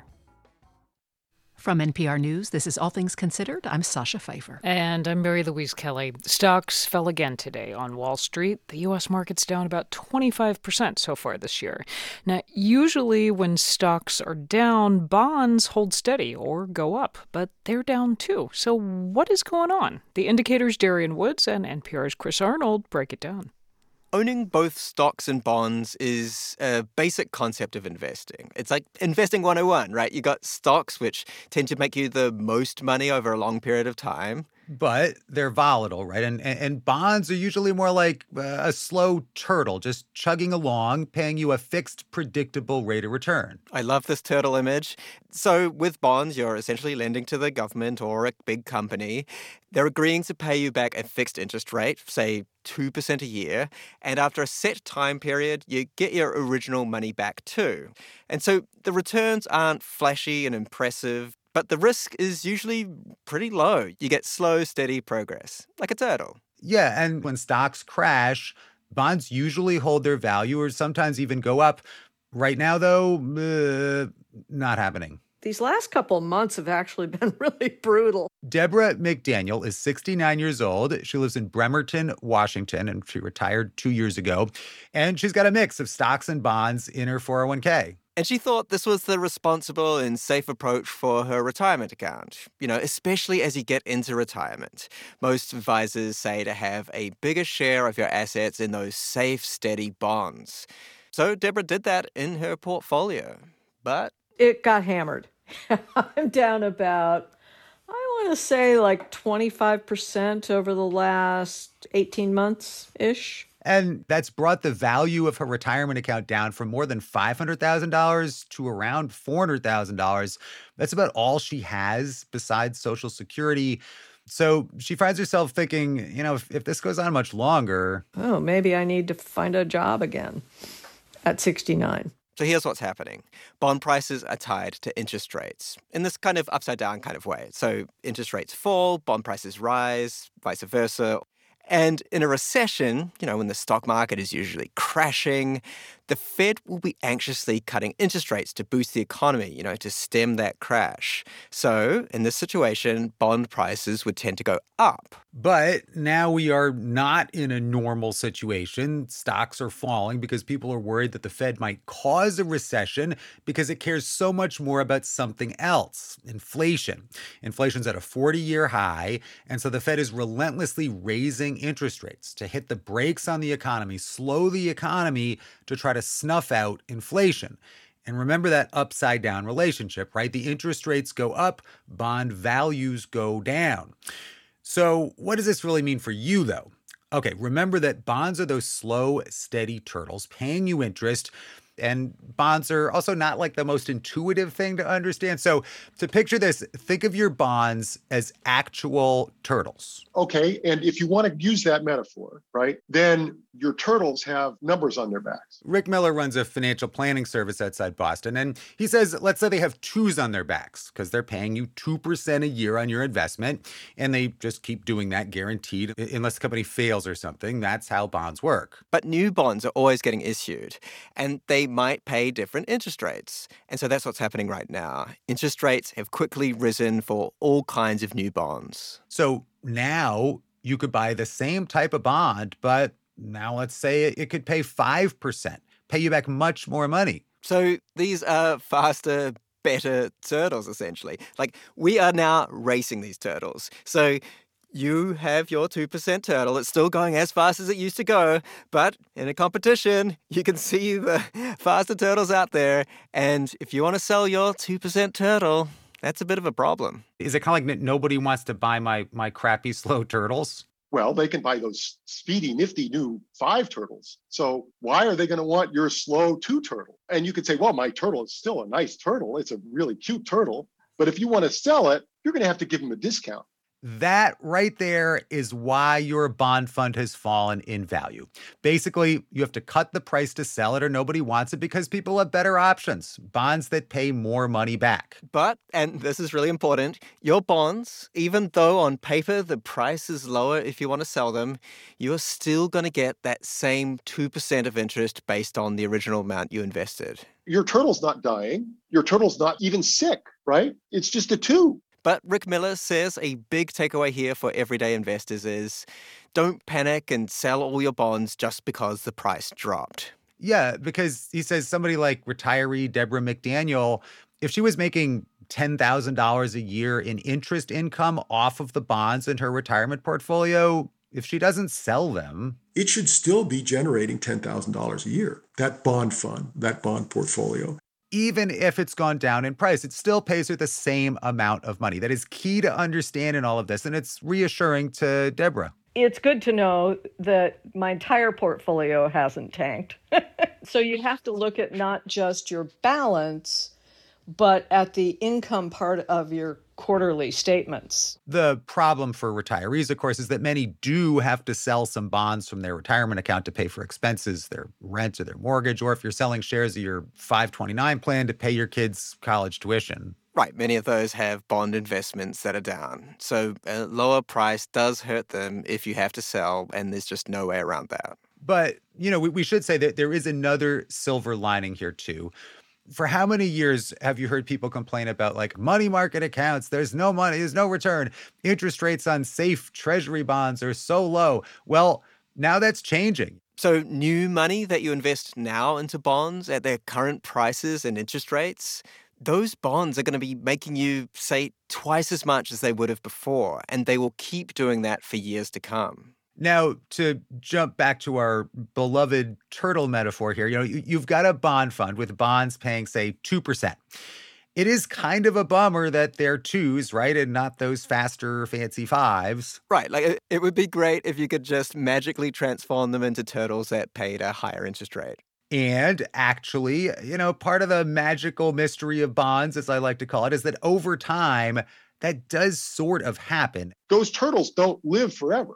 Wait, I thought turtles lived forever. My turtles are going to die? Well, I don't want to say that your turtles are going to die, but I mean, kind of. I'm heartbroken. I can tell you're very, but look, let's just say they retire, they go to Florida. So after a certain number of years, depends on the bond matures, and then it pays you back the original amount of money that was invested in it. And then your bond fund uses that money to go replace that bond with a new bond. You buy new turtles. And if interest rates are higher, the new bonds will pay a higher interest rate. Exactly. And it's much better to fill in with 5s than it is to fill in with 2s. So I guess here, too, it's the advice financial advisors tell you all the time. In times of big market swings with the price of stocks or bonds, don't panic and sell stuff. Just stick with your plan. And with bonds, even more so, because your dependable little turtles are still handing you tiny little fistfuls of money. Darian Woods. Chris Arnold, NPR News. Support for Planet Money comes from Workday, committed to helping organizations adapt to change, using real-time data to uncover insights, stay decision-ready, and prepare for whatever's next. The finance, HR, and planning system for a changing world. You're listening to NPR News. We're funded by you, our listeners, and by Stanhope Framers, Back Bay and Somerville, celebrating 50 years of handmade museum-quality frames through sustainable practices. StanhopeFramers.com. And Innuendo, providing shading systems for businesses and homes. Their design team can help you find window treatments for light, heat, privacy, and glare issues. Innuendo Natick and Innuendo.com. Obsessive-compulsive disorder is not what I imagined it to be. I pictured mainly the compulsive side of OCD. And with Ella, her compulsion is actually avoidance. She will do anything to avoid the situations where vomit, tornado could happen. I'm Michael Barbaro. That's Today on the Daily from the New York Times. Tonight at 8 on WBUR. Live from NPR News in Culver City, California, I'm Dwayne Brown. The U.S. Treasury Secretary told global finance leaders gathering in Washington, D.C., that many of the challenges facing the global economy stem from Russia's terrible war in Ukraine. Economic growth is slowing as inflation remains historically high in many countries, including the U.S. Treasury Secretary Janet Yellen says policymakers are stepping up coordination to tackle the problems. That's hurt consumers around the globe. In response, the United States and its partners recently committed to finalize and implement a cap on the price of Russian oil. It's an innovative policy that aims to cut Putin's revenue while keeping Russian oil flowing onto global markets at low prices. Yellen also said there was wide agreement among international finance officials that Russia should stop its war against Ukraine, which she says is having serious negative consequences for the global economy. Russia has opened a criminal investigation into alleged Ukrainian shelling that's caused several deaths and damage along its border with Ukraine. From Moscow, NPR's Charles Maines reports. Russian authorities haven't specified how many people died, but border regions have repeatedly accused Ukraine of attacking Russian towns and infrastructure since the Kremlin ordered its forces into Ukraine in February. Earlier this week, President Vladimir Putin blamed Ukraine for what he called acts of terrorism against critical Russian infrastructure to justify a new barrage of missile strikes on cities across the country. Meanwhile, Ukrainian forces are making progress with a counteroffensive that has retaken portions of its territory the Kremlin claims to have annexed. In the occupied Kherson region, the Moscow-backed authorities have called for a mass evacuation of civilians as Kiev's forces continue to advance. Charles Maines, NPR News, Moscow. Stocks finished broadly lower on Wall Street, leaving major indexes in the red for the week. You're listening to NPR. Bruce Sutter, the Baseball Hall of Fame pitcher known for his fastball, has died at the age of 69. Greg Eklund has this remembrance. After paying for his own arm surgery while a prospect with the Chicago Cubs, Bruce Sutter later learned to throw the split-fingered fastball that would be his bread and butter as a standout relief pitcher. In a 2001 interview, Suter says he was surprised the Cubs traded him to their rivals, the St. Louis Cardinals. It became a money thing when I won the salary arbitration, and the Cubs, we weren't winning with me. Suter, who helped the Cardinals win the World Series championship in 1982, was inducted into baseball's Hall of Fame in 2006. For NPR News, I'm Greg Eklund. The Defense Department has received a request from SpaceX and Elon Musk to take over funding for his satellite network that's been providing battlefield communications for Ukrainian troops during the war with Russia. Musk tweeted it was costing SpaceX $20 million a month to provide broadband internet to more than 150,000 Ukrainian ground stations. The Pentagon says the issue has been discussed and senior leaders are weighing the matter.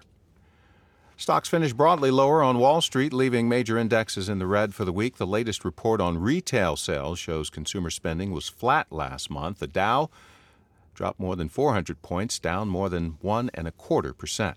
This is NPR. This is 90.9 WBUR in Boston. I'm Lisa Mullins. The Middlesex District Attorney's Office is reviewing criminal cases that involve a Woburn police officer who's being linked to a white supremacist rally in Charlottesville, Virginia. Officer John Donnelly is on leave after the city learned of allegations that he might have helped plan and attend the Charlottesville rally 5 years ago that resulted in the death of a counter-protester. Donnelly has not responded to requests for comment.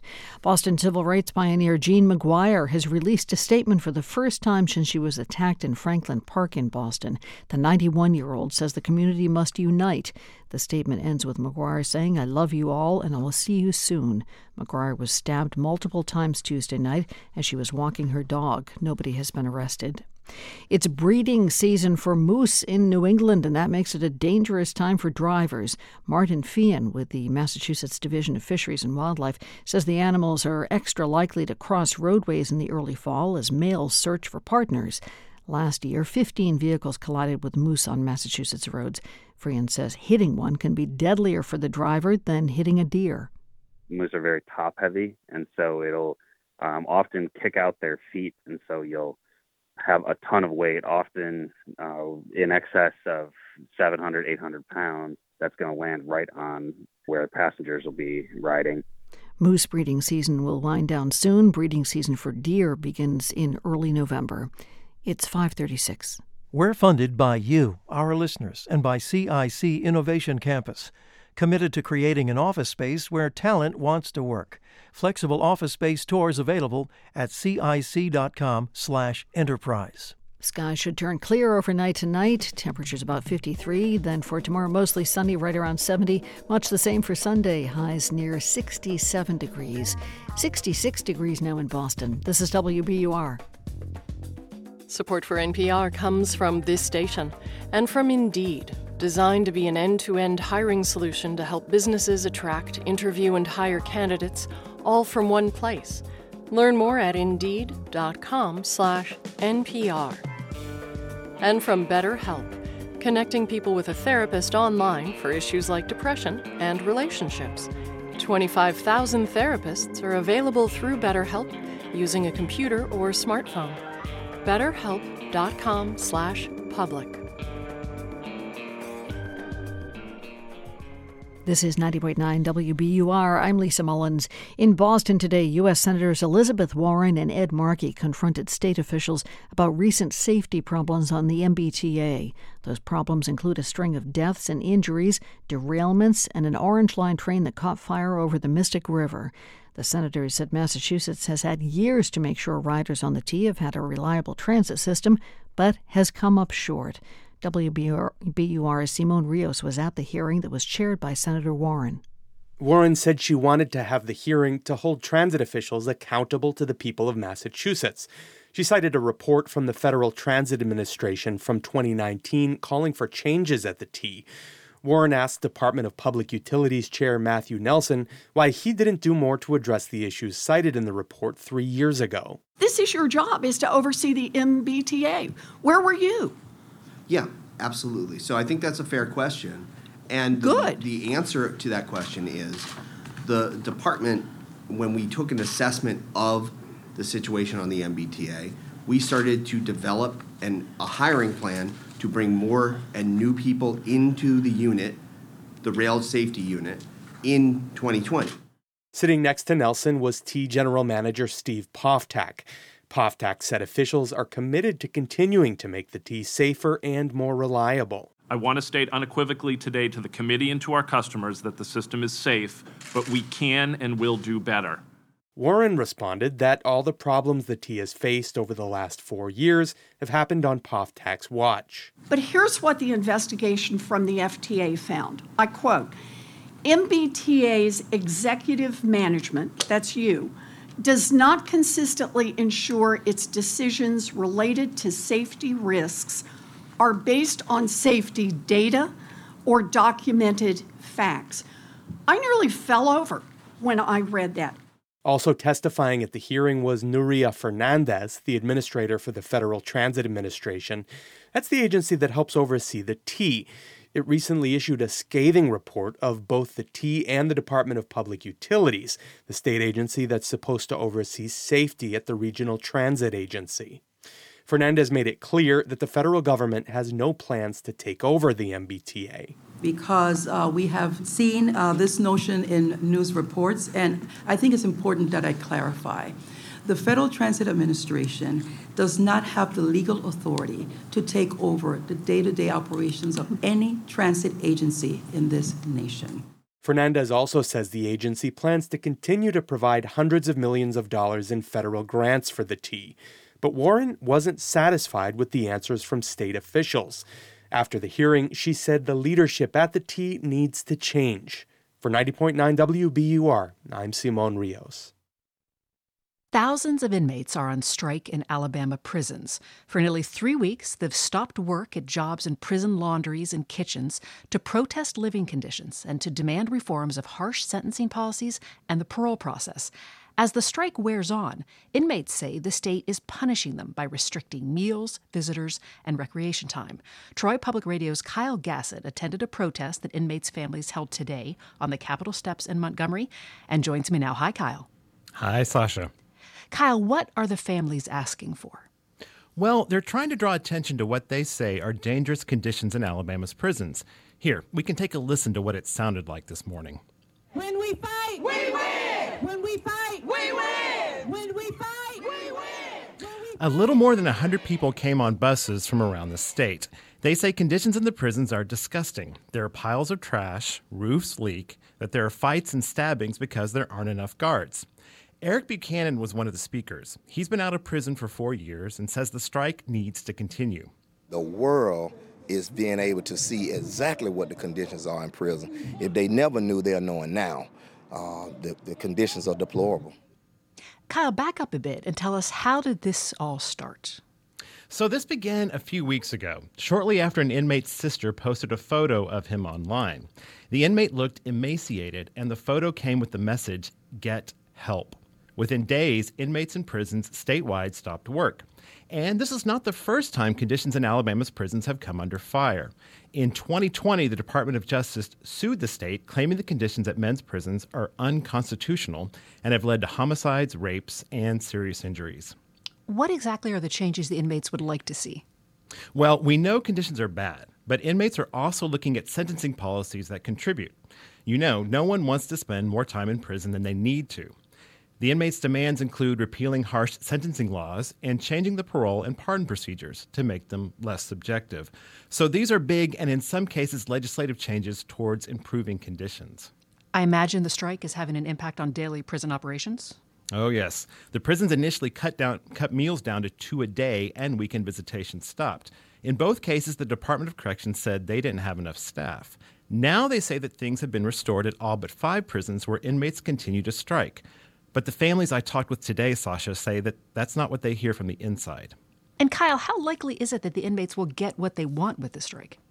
Well, Alabama's Governor Kay Ivey has said it's not within her authority to make many of the reforms inmates want and that they're unreasonable. The strike has gotten national media attention, and the families are heartened by that, but it remains to be seen. One pastor, Sasha, told me today that he believes if they keep repeating their demands like a song, eventually everyone will start to sing along. That's Troy Public Radio's Kyle Gassett. Kyle, thank you. Thank you, Sasha. War is awful, but war cleanup? One grassroots organization in Ukraine is trying to make it fun by bringing young people from the cities into villages destroyed by fighting. NPR's Kat Lonsdorf has more. 66-year-old Hanna Yurshenko carries a basket full of apples freshly picked from the trees next door. It's a drizzly afternoon on one of the first cool days of fall. She walks around what was once her home, now not much more than a foundation littered with broken brick and shards of glass. It's a grim setting, but the mood is light. Techno blasts from a Bluetooth speaker, people laugh and dance. Hanna hands apples to the workers shoveling piles of debris into metal buckets, clearing away the destruction so that the house can someday be rebuilt. She can't rebuild until it's been cleared. On the 7th of March, she says, she watched as not one but several rockets hit her home. This is the small village of Kolychivka in northeastern Ukraine, which was under heavy attack in the early weeks of Russia's large-scale invasion. I can't do this cleanup by myself. I'm just so grateful for these kids. The kids Hanna is referring to are the dozen or so 20 and 30-somethings clearing away the rubble. They rhythmically sway and shovel to the music. One woman cuts through old pipes with a power saw. 27-year-old Roman Tarasuk shakes his hips on top of a trailer as he empties buckets of debris to be hauled away. He's wearing overalls and a bright blue shirt, his long hair pulled back in a ponytail. The volunteering in Ukraine, it's become a part of our everyday life. 20-year-old Victoria Sitovska brings over a bucket she's filled. She says this festive atmosphere is necessary. We all feel anger and a lot of destructive emotions. Listening to music, she says, helps push those feelings away so they can work. That's the idea behind this whole event, put on by a group called Repair Together. Marina Kharabina is one of the organizers. The scales of destruction, it is really huge. This all started with a group of friends who went to help a different village in the spring. But there were so many places that needed help. So they invited their friends, who invited their friends, and it grew. Now all the volunteers pay a small amount to rent buses, and they work with local authorities to determine where they're needed most. Today, they're cleaning up 6 houses. We're not builders here, we're just normal people. But we have our arms, our bodies, and our physical health. She says most of all, it's about helping people. But it's also about making everyone feel less alone in all of this, building community. Down the street, a boombox blasts Ukrainian music perched on the foundation of another bombed-out home. 2 young people throw bricks to each other, stacking them as they go. Tetiana Vereshaina shovels alongside the volunteers. This was her family's house. She says all of this was a surprise. She had asked the local authorities for a trailer and found out just the day before that a whole team was coming to help. Her 9-year-old daughter, Anastasia, jumps around and dances nearby. She's been helping too, Tatiana says, making tea for everyone. Volunteer Lisa Kochube says just because she's out here helping today doesn't mean she isn't paying attention to what's happening. In fact, it's the opposite. Look, there are 7 days a week, 5 days a week we read the news and get really sad about what we read. And then we have 2 days when we gather together and we get distracted by work. A short walk away, past some cows grazing by the road, 60-year-old Katya Yurshenko keeps watch over her destroyed property, where more young volunteers are packing up at the end of the day. She says she was born in this house, lived here all her life. Cleaning it up has been too emotional to do alone. She says this group of workers finished in one day what would have taken her months, even if the music isn't really for her. They're young and they like music, so I don't mind. But honestly, I don't have any music in my soul right now. And then she pauses and says, you know what, though? The music is much better than the bombs. As Katya talks, a sunset fills the entire horizon, bright pink, orange, purple. It bounces off the gold domed church next door, reflects in the nearby stream. A few volunteers stop packing up to take selfies and then continue stacking equipment. Katya thanks them. They wave, heading down the dirt road, carrying the Bluetooth speaker still blasting. They turn a corner, the music fades. The village is quiet again. Katya walks over, standing in what was once her kitchen. Now, she says, she just needs some help to rebuild. Kat Lonsdorf, NPR News, Kolychivka, Ukraine.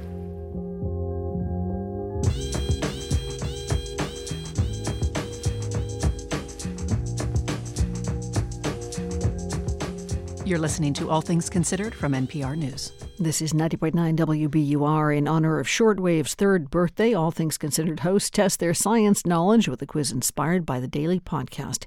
That's coming up on WBUR. The Boston Book Festival kicks off Friday, October 28th and runs through Saturday. WBUR hosts will be there.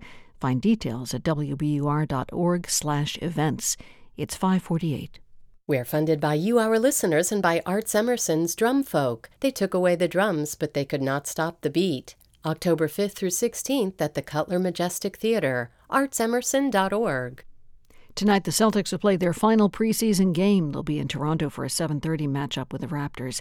Patriots say quarterback Mac Jones is questionable for Sunday's game against the Cleveland Browns. Jones is out with an injured ankle from nearly 3 weeks ago. If he is out this Sunday, the rookie Bailey Zappi will get his second start of the season. In the forecast, we should soon see the back end of the clouds. Clear skies arrive in time for the weekend. Tonight's low is about 53. Tomorrow, sunny, dry, light winds, right up about 70 degrees. And then for Sunday should be another beautiful day, good for leaf peeping. Sunshine, breezy, highs around 67 degrees.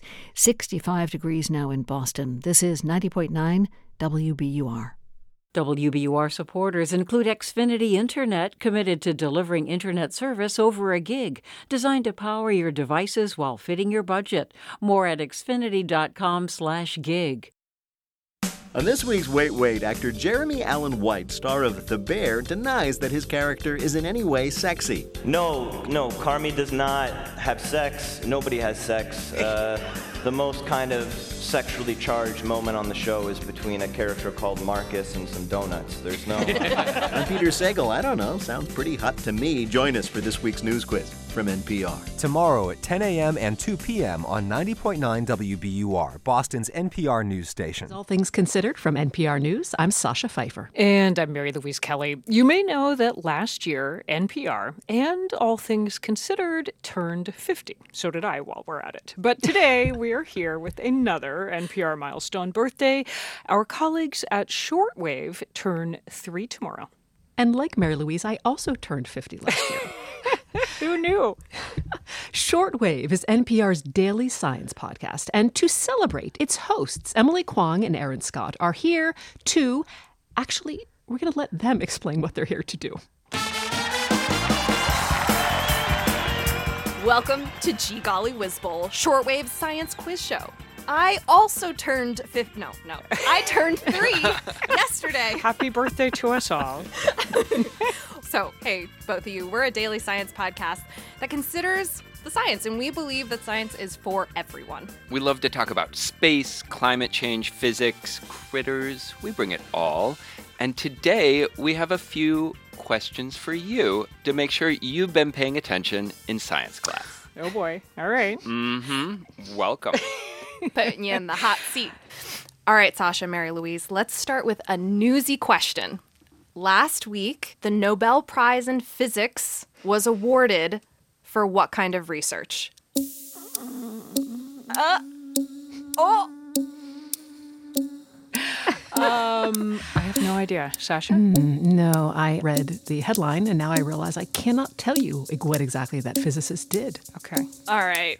I'm going to help you out. The answer to the question is quantum physics. Okay. So 3 scientists shared this award for experiments showing that 2 particles, let's say Mary Louise Kelly and Sasha Pfeiffer, could behave like a single unit even when far apart, a phenomenon which is known as quantum entanglement.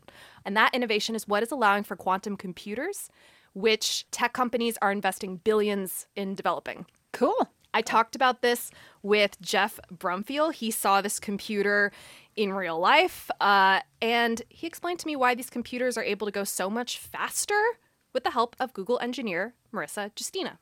So first, imagine a regular computer is like a board game with square spaces, and you're trying to get to a diagonal space. Can I move diagonally like in checkers? No, you can't. You have to take 2 steps, one up and one to the left or something. So then imagine a quantum computer has hexagonal spaces.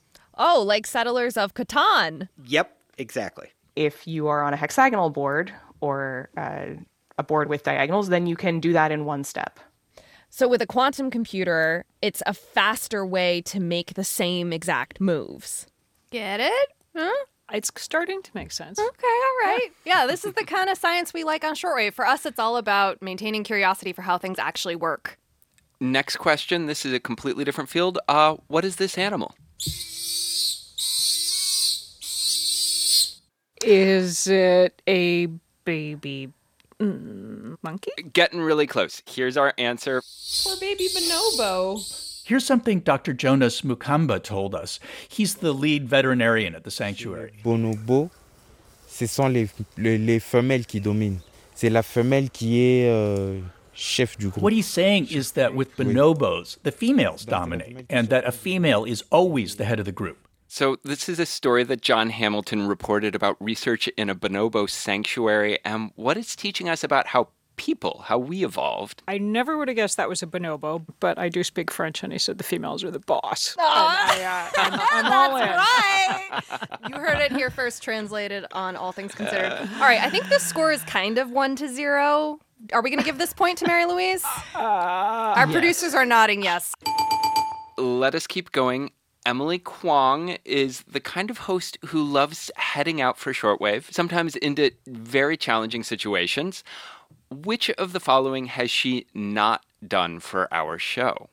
Run a marathon, hung out with giant bears, crawled into a toxic cave looking for wriggling worm blobs, or recalled her past life in the circus? I'm going to give a practical answer, which is that Emily did not climb into a toxic cave because NPR would have a serious employee liability problem. Sasha, I most certainly did not, but you know who did? Who did? Right here. So kind of cheap, but no point for that one. It was a trick question.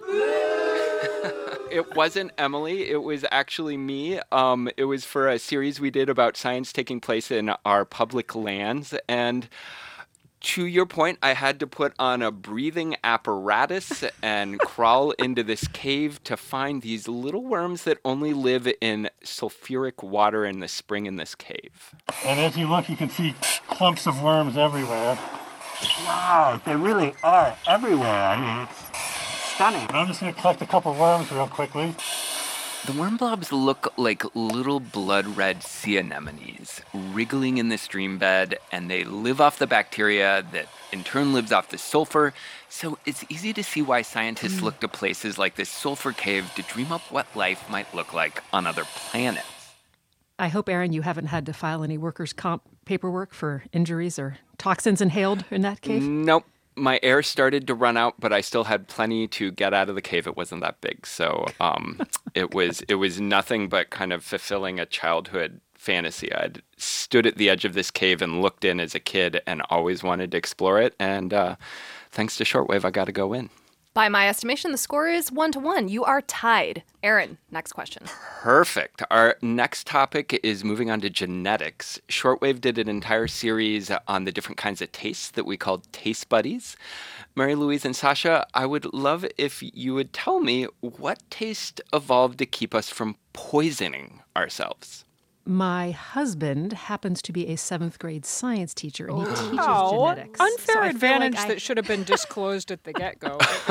Maybe a conflict of interest. I feel like I have to take a shot at this just because I live with a science teacher. Yes, please, go for it. I am going to say that it is bitterness that is the tip-off. You are correct. This is a scientist we talked to, Masha Neve, explaining it. So bitter, as the common paradigm says, it has to protect from poisons because in the world around us there are plants and there are insects and there are lots of natural chemical compounds around us, and we kind of need these receptors to say, okay, it's something new. Let's first be a little bit careful about it, a little bit averse to it. Okay, so I think our final tally is 1-1. It's a tie. Which is We're all so winners. very NPR. Yes. Participation trophies. Goodness. But seriously, we love the work you do on this show. It's an honor to be here. And this is truly what Shortwave is about. Deep dives into the science that makes up our universe and drives the day's headlines. Thank you, and happy 3rd birthday.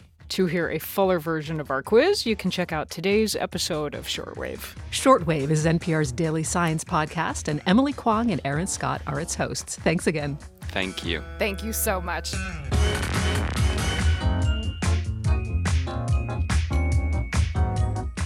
You're listening to All Things Considered from NPR News.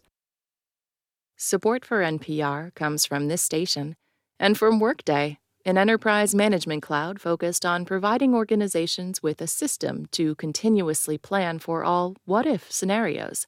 Workday, the finance, HR, and planning system for a changing world. From Fidelity Wealth Management, working to help investors keep more of what they earn with tax-efficient strategies. At fidelity.com/wealth. Investment minimums apply. Fidelity Brokerage Services, member NYSE. And from Data IQ, a platform for everyday AI, to help organizations make AI part of their daily business, designed to elevate people, teams, and companies. DATAIKU.com. This is 90.9 WBUR. Cloudy skies from earlier today should turn into clear skies overnight tonight. Shouldn't be too chilly, lows about 53. And then the weekend is looking pretty beautiful. Tomorrow, mostly sunny skies, right about 70. And then much the same for Sunday. Sunny, highs around 67 degrees. 66 now in Boston at 5:59. We're funded by you, our listeners, and by Hillside School, offering a structured environment with a 5-to-1 student-to-teacher ratio for boys grades 4 through 9. Hillside graduates confident young leaders. On-campus and virtual open house will be held October 19th from 1 to 3 p.m. hillsideschool.net. I'm WBUR City Space Director Amy McDonald, and this is 90.9 WBUR FM Boston, 92.7 WBUA Tisbury, and 89.1 WBUH Brewster. Listen anytime with our app or at WBUR.org. WBUR, Boston's NPR news station. British Prime Minister Liz Truss has fired her finance minister and taken a U-turn on part of her economic policy. Now the question is, how will the global markets respond and how long will Truss last? Today is Friday, October 14th, and this is WBUR's All Things Considered.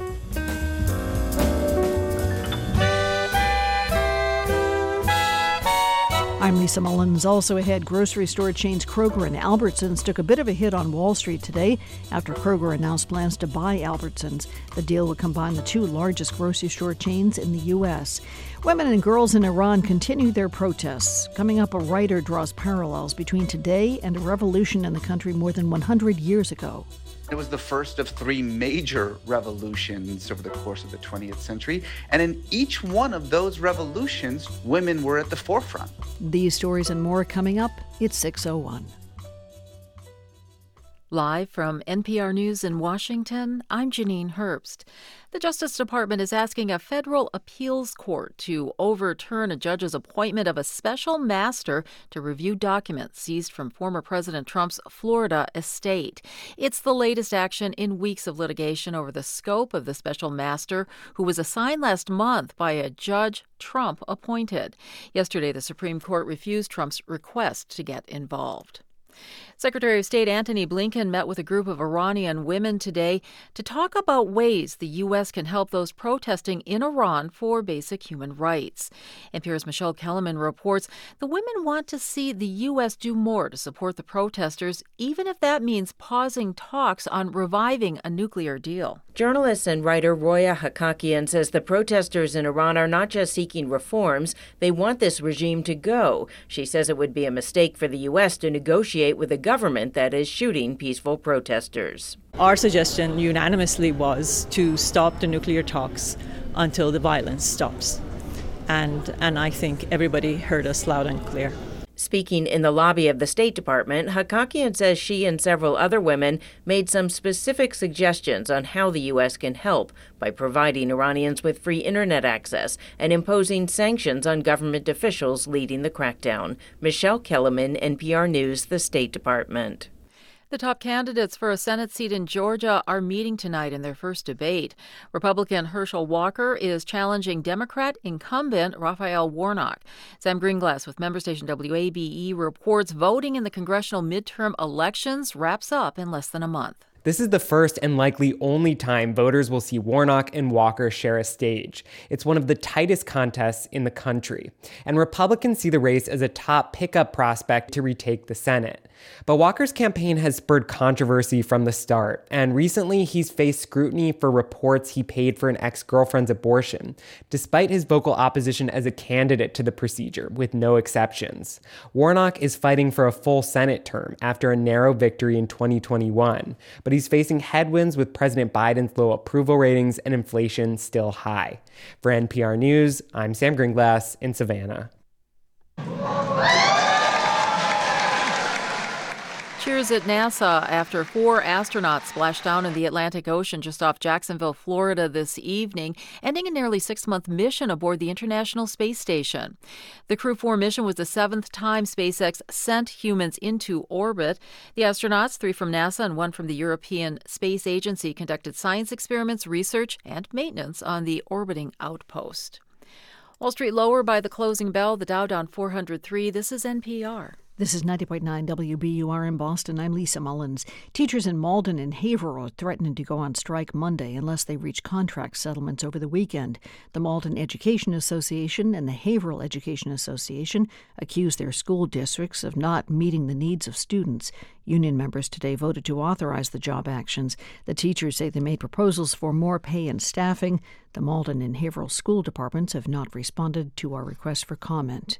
Prosecutors in Middlesex County say they're now reviewing all the criminal cases that involve a Woburn police officer suspected of helping to plan the deadly white supremacist rally in Virginia 5 years ago.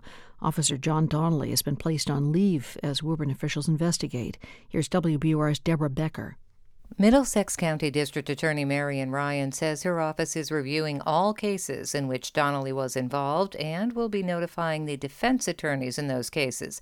Yesterday, Woburn officials placed Donnelly on leave, saying they're investigating whether he attended and helped plan the 2017 so-called Unite the Right rally in Charlottesville, Virginia. DA Ryan says next week she'll convene an emergency meeting of her office's anti-hate, anti-bias task force.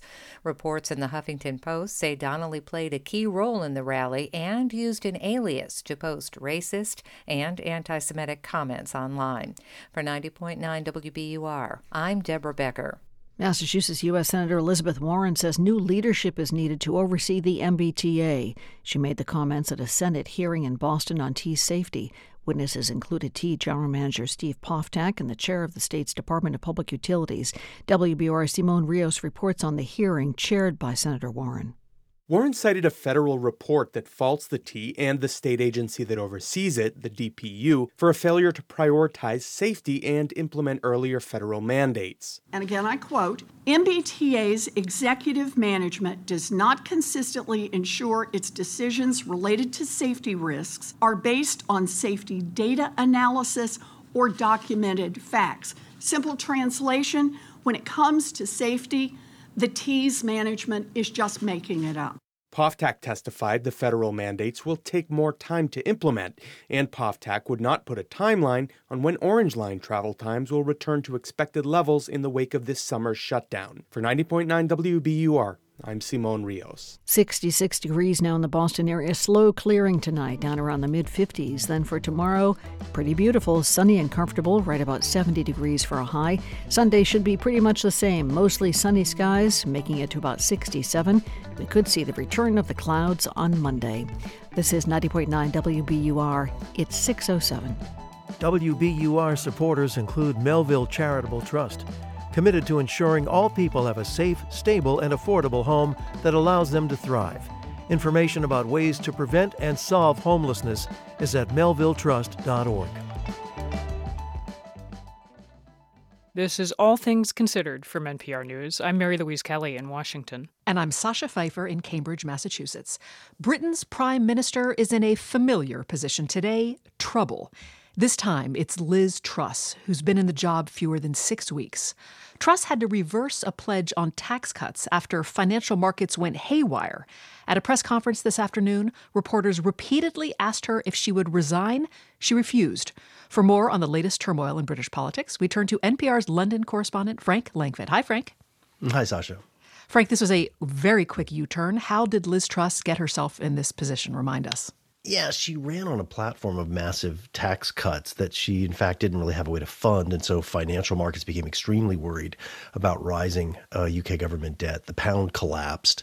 People here saw the financial turmoil as really threatening things like their pensions, raising mortgage interest rates. So this was a crisis, Sasha, that actually was very palpable for the ordinary person. And today, Liz Truss fired her Treasury Secretary, even though she had worked with him on this tax cut plan. They'd worked on it together. And she reversed course, saying she would actually raise corporate taxes. This is what she said. I have acted decisively today because my priority is ensuring our country's economic stability. I want to be honest, this is difficult, but we will get through this storm. Frank, what does this backtracking do to her party, the Conservative Party? Well, this was the thing that helped get her elected by the rank and file in the party. And I think it really undermines the Conservative Party's brand, which has been economic competence. And you combine that with the scandals of Boris Johnson. Of course, he attended these parties during COVID lockdown, had to resign back in July. And Conservatives are now 30 percentage point behind the opposition Labour Party, with an election expected to come in 2024. I was talking to a guy named Tony Travers. He's a professor of government at the London School of Economics, and he doesn't think Truss is long for number 10 Downing Street. I think it's going to be very difficult for her to survive. And the reason for that is that many of her MPs, possibly almost all of them now, fear they might lose their seats at the next general election. And that is an incredibly powerful driver of their behaviour. The Conservative Party in Britain has been in power a long time, but it's really been churning through prime ministers lately. Why don't they last long? Well, I think that the old British brand of government was solid but a bit boring, and we've had these 4 prime ministers really since 2016, and that started with a Brexit vote. I don't think that's an accident. Brexit split the country. It also split the Conservative Party, and the party's focus probably in some ways more on fighting each other and less on governing. And, for years, the Conservatives didn't really have to worry too much about competition from the opposition Labour Party. This is how Tony Travers put it. The fact that Labour had an unelectable leader for 5 years in Jeremy Corbyn encouraged a less disciplined approach to politics by the Conservatives. And that meant more infighting and maybe to some degree some of the behavior we saw in Boris Johnson's government. Britain has an important part on the world stage. So how does this affect its effort to keep its place there? Well, I think all the turmoil over the last few years has really forced the country to look inward more, and it certainly damaged its global reputation. But I don't think in the short run this turmoil really is changing international policy. There is a political consensus here on the war in Ukraine. The UK has been one of the biggest arms suppliers. And I was just out in the south of England this week watching British soldiers training a couple of hundred Ukrainian soldiers to go back and fight the Russians back in the south and in the east of Ukraine. That's NPR's Frank Langfitt in London. Frank, thank you. Good to talk to you, Sasha. Women and girls in Iran are still not backing down. Coming up on a month after Mahsa Amini died in the custody of Iran's so-called morality police, Iranians continue to protest in the streets of cities and towns across the country. Iranian-American writer Reza Aslan has been pondering the moment. In a new piece for Time magazine, Aslan writes about women throwing off their veils, cropping their hair, and standing shoulder to shoulder with men to fight. Here's the twist. Aslan is writing there not about today, but about a different moment in Iranian history, one most Americans have probably never heard of, the Constitutional Revolution of 1905.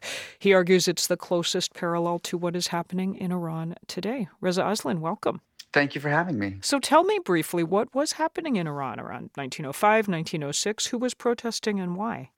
In 1905, a band of educated young revolutionaries poured out onto the streets of Iran, backed by the clergy and by the business interests, in order to demand the creation of a constitution that would outline the rights and privileges of all citizens, and of course, the creation of a parliament, an elected parliament that would be able to pass legislation and, in general, curtail the absolute authority of the Shah. This was the first democratic revolution in the Middle East, and it was the first of 3 major revolutions that Iran has experienced over the course of the 20th century. And in each one of those revolutions, just like today, women were at the forefront. But you argue, you come away from this and say, There's kind of two main lessons that you think we could learn from what was happening in Iran during the constitutional revolution more than a century ago. The first is about that you need a diverse coalition of people for anything to change. Explain. That's right. People who've been watching Iran or who understand Iranian history know that there have been countless uprisings and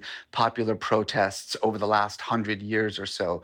But the ones that had been able to elevate from protests to revolutions were the ones that were able to bring in a coalition of the educated middle class, the clerics who maintain an enormous amount of control and power over the pious masses in Iran.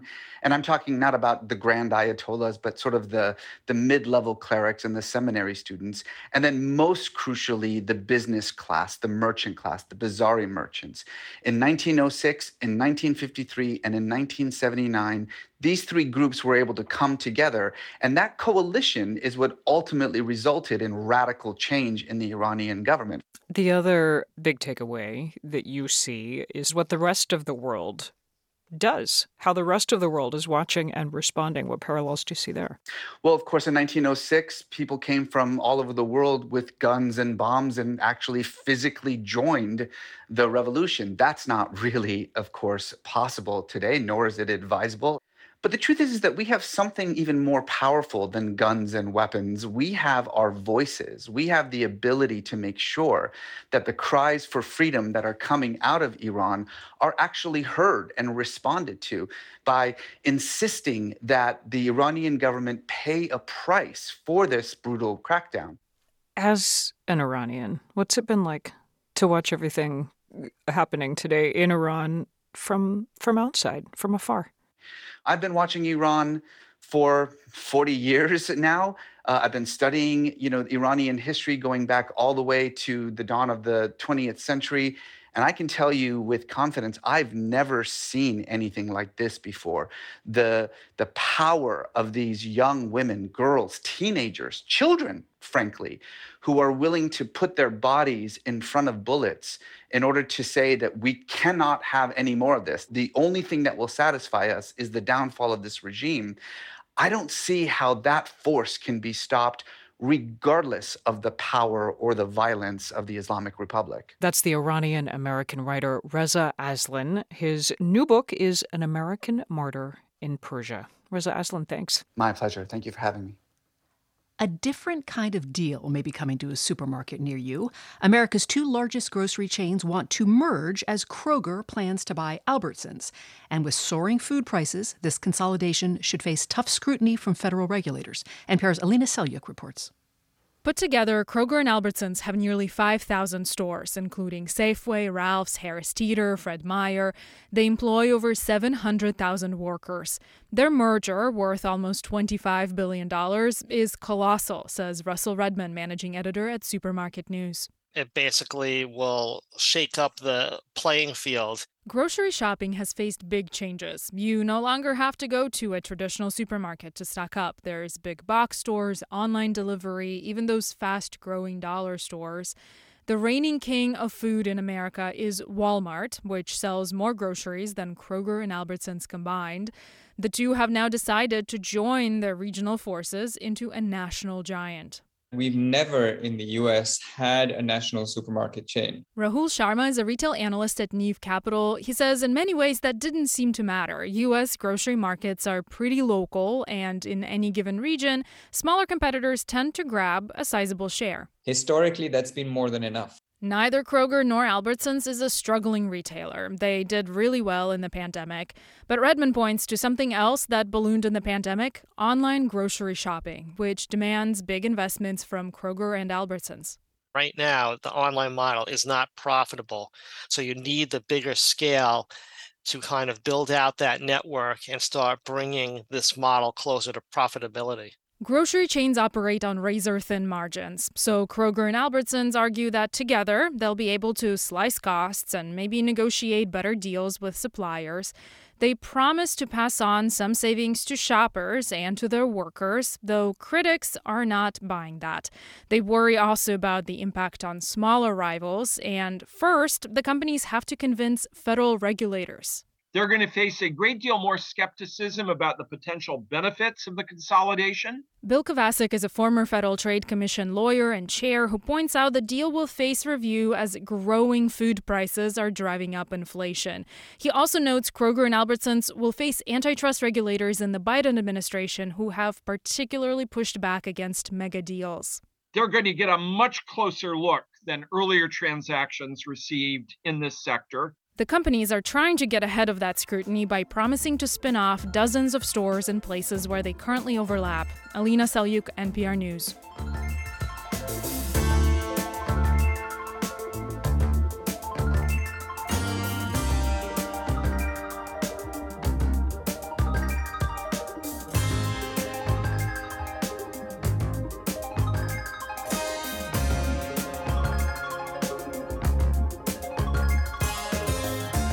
You're listening to All Things Considered from NPR News. This is 90.9 WBUR. Coming up on All Things Considered, a closer look at question 1 on the Massachusetts ballot next month, the so-called millionaire's tax. We'll hear arguments for and against. It was a raucous week of trading on Wall Street, and it's ended with a downswing today. The Dow lost 1.34%. That's 404 points. It closed at 29,635.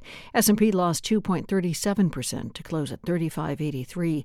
The Nasdaq surrendered more than 3% today to end the week at 10,321.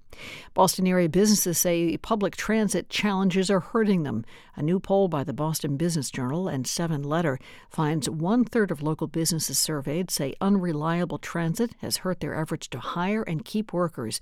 More than 25% have let their employees work from home more often because of those reliability issues. 80% say public transit is worse in Boston than it is in other cities. Business news is coming up on Marketplace in about 10 minutes. It's 6:20.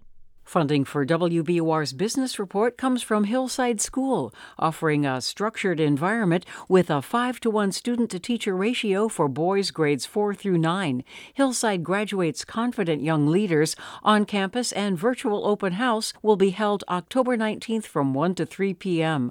hillsideschool.net. Turn your old car into new news. Keep the programs you love running by donating your vehicle to WBUR. Details at wbur.org/cars. Tonight, the Celtics play their final preseason game. They'll be in Toronto for a 7:30 matchup. Patriots say quarterback Mac Jones is questionable for Sunday's game against the Cleveland Browns. Jones is out with an injured ankle from nearly 3 weeks ago. If he is out this Sunday, then the rookie Bailey Zappi will get his second start of the season. In the forecast, look for slow clearing overnight tonight, temperatures about 53. And then for tomorrow, mostly sunny, right about 70 degrees. And pretty much the same thing for Sunday, another beautiful fall day. Sunshine, highs near 67. This is WBUR. WBUR's supporters include Boston Ballet's My Obsession, with Stephen Galloway's Devil's Eye, set to music by the Rolling Stones, now through October 16th. Tickets at bostonballet.org. And Bentley University, where students learn the power of good business and how it can make the world a better place. Bentley University, a force for business, a force for good. This is WBUR's All Things Considered. I'm Lisa Mullins. The first question on this fall's ballot in Massachusetts is a proposal to make high earners pay a higher rate of state income taxes. It's a so-called millionaire's tax. It would add an extra 4% tax to any income above $1 million. If voters pass it, the change will be locked into the state's constitution. WBUR's Yasmin Amer has done a deep dive into this ballot question and joins us now. Hi, Yasmin. Hi, Lisa. So let's start with the basics. How would the tax work? So this affects high earners. So these are people who make more than $1 million.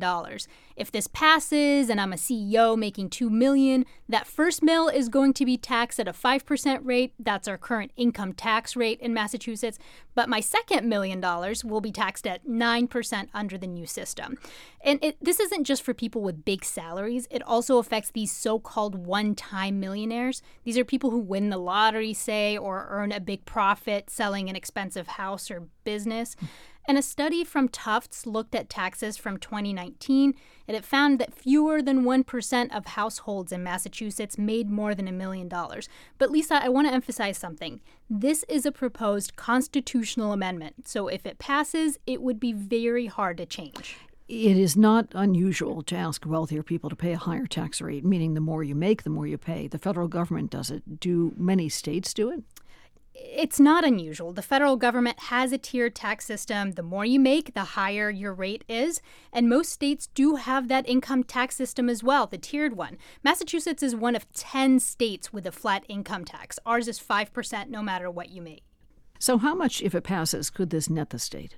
So the first year studies estimate that between $1.3 billion and $2 billion could be netted for the state. That $1.3 billion figure comes from a Tufts University study, and it accounts for people possibly leaving the state once this passes or possibly hiding their taxes in some other way. So the $1.3 billion is a much more conservative estimate. Who is behind this proposal for a millionaire's tax, as it's called?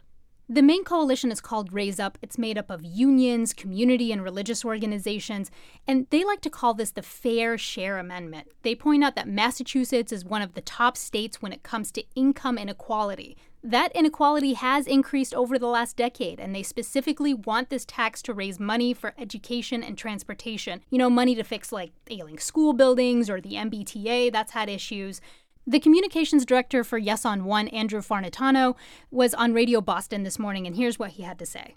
It's just common sense. When you look at our cities and towns, when you look at our transportation system, they all need more revenue. They all need more funding for schools and roads and bridges and public transportation. And what about the other side? Who are they and what are they saying against the tax? The other side is lots of big businesses and trades groups. They say this is just bad policy, and it could push many high earners to simply leave the state.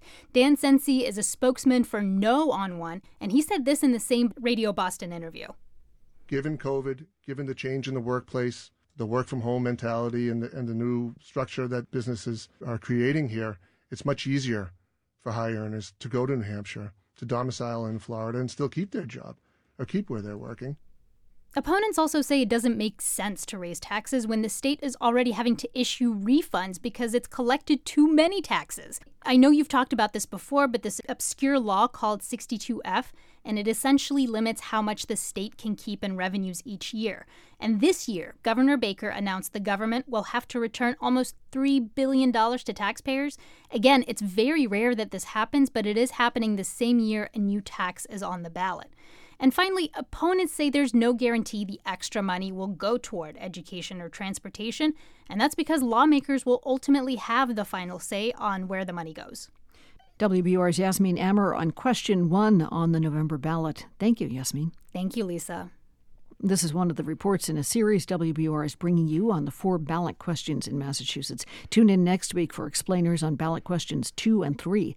Election Day is November 8th. You can vote early in person starting October 22nd. Mail-in voting is also an option. You can find key voting deadlines and information on the ballot questions in a voter guide on our website, wbur.org.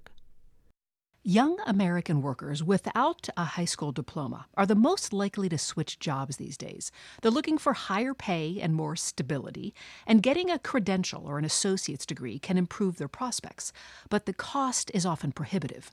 From New York, reporter Alexandra Starr has this story about a program allowing some workers to enroll in these courses for free. A little more than a dozen men sit in a basement classroom in Harlem. They are studying Plumbing 1 at LaGuardia Community College. In the front of the room, a student demonstrates how to cut a pipe. Stefan St. Louis joins the applause. He arrived in the United States from Haiti as a teenager almost 2 decades ago. He first enrolled in community college when he was 18. His mom, who worked as a home health aide, paid for it. My mom was working like 2 jobs. She was working like 7 days. So I wanted something fast. I wanted to make money to help my mom around with the bills. A friend told him he could get hired at McDonald's. He left school and soon was working more than full-time. I worked there for a while, and I was also working at the airport at JFK. So I used to do 2 jobs, for 7 days, no break. His pay never topped $17 an hour. He wanted to go back to school, to do a short course that could get him out of the cycle of service jobs. He didn't have the money for it, though. Then a friend told him about a program at LaGuardia that would allow him to study a trade, like plumbing, for free. You know, you only get those opportunities once in a lifetime. So that's why I wanted to do it. It is unusual. States like Florida and Virginia offer financial support to students earning certifications, but they don't give full rides. Kenneth Adams is president of LaGuardia Community College. He raised money from New York City's philanthropic organizations by pointing to the city's huge job loss after COVID struck. And so in the spring of 2020, think about it, the city lost 1 million jobs. And those were held, for the most part, by immigrants, people of color. LaGuardia ended up raising $15 million to offer scholarships like the one Stefan St. Louis is on. Adams says he's very typical. We're trying to attract students who want to go in a new direction and move from hospitality to healthcare. And there are jobs for people studying for a certification in the skilled trades. Madeline Schmidt has hired 2 LaGuardia-trained plumbers for her company, Long Island Clean Water Service. She wishes there were more of them. If you can work with your hands, whether it's electricians or plumbers, you have it made for your future. The federal infrastructure bill will create more of these kinds of jobs. Tony Carnevale is director of the Georgetown University Center on Education and the Workforce. The infrastructure bill is going to create a lot of good jobs. The estimates are between 2 and 7 million jobs for high school graduates who get training. Now, for the most part, these jobs don't pay as much as positions that require a bachelor's degree. But people with some post-secondary education do see a financial payoff. Their lifetime earnings are almost 20% higher than for people with just a high school diploma.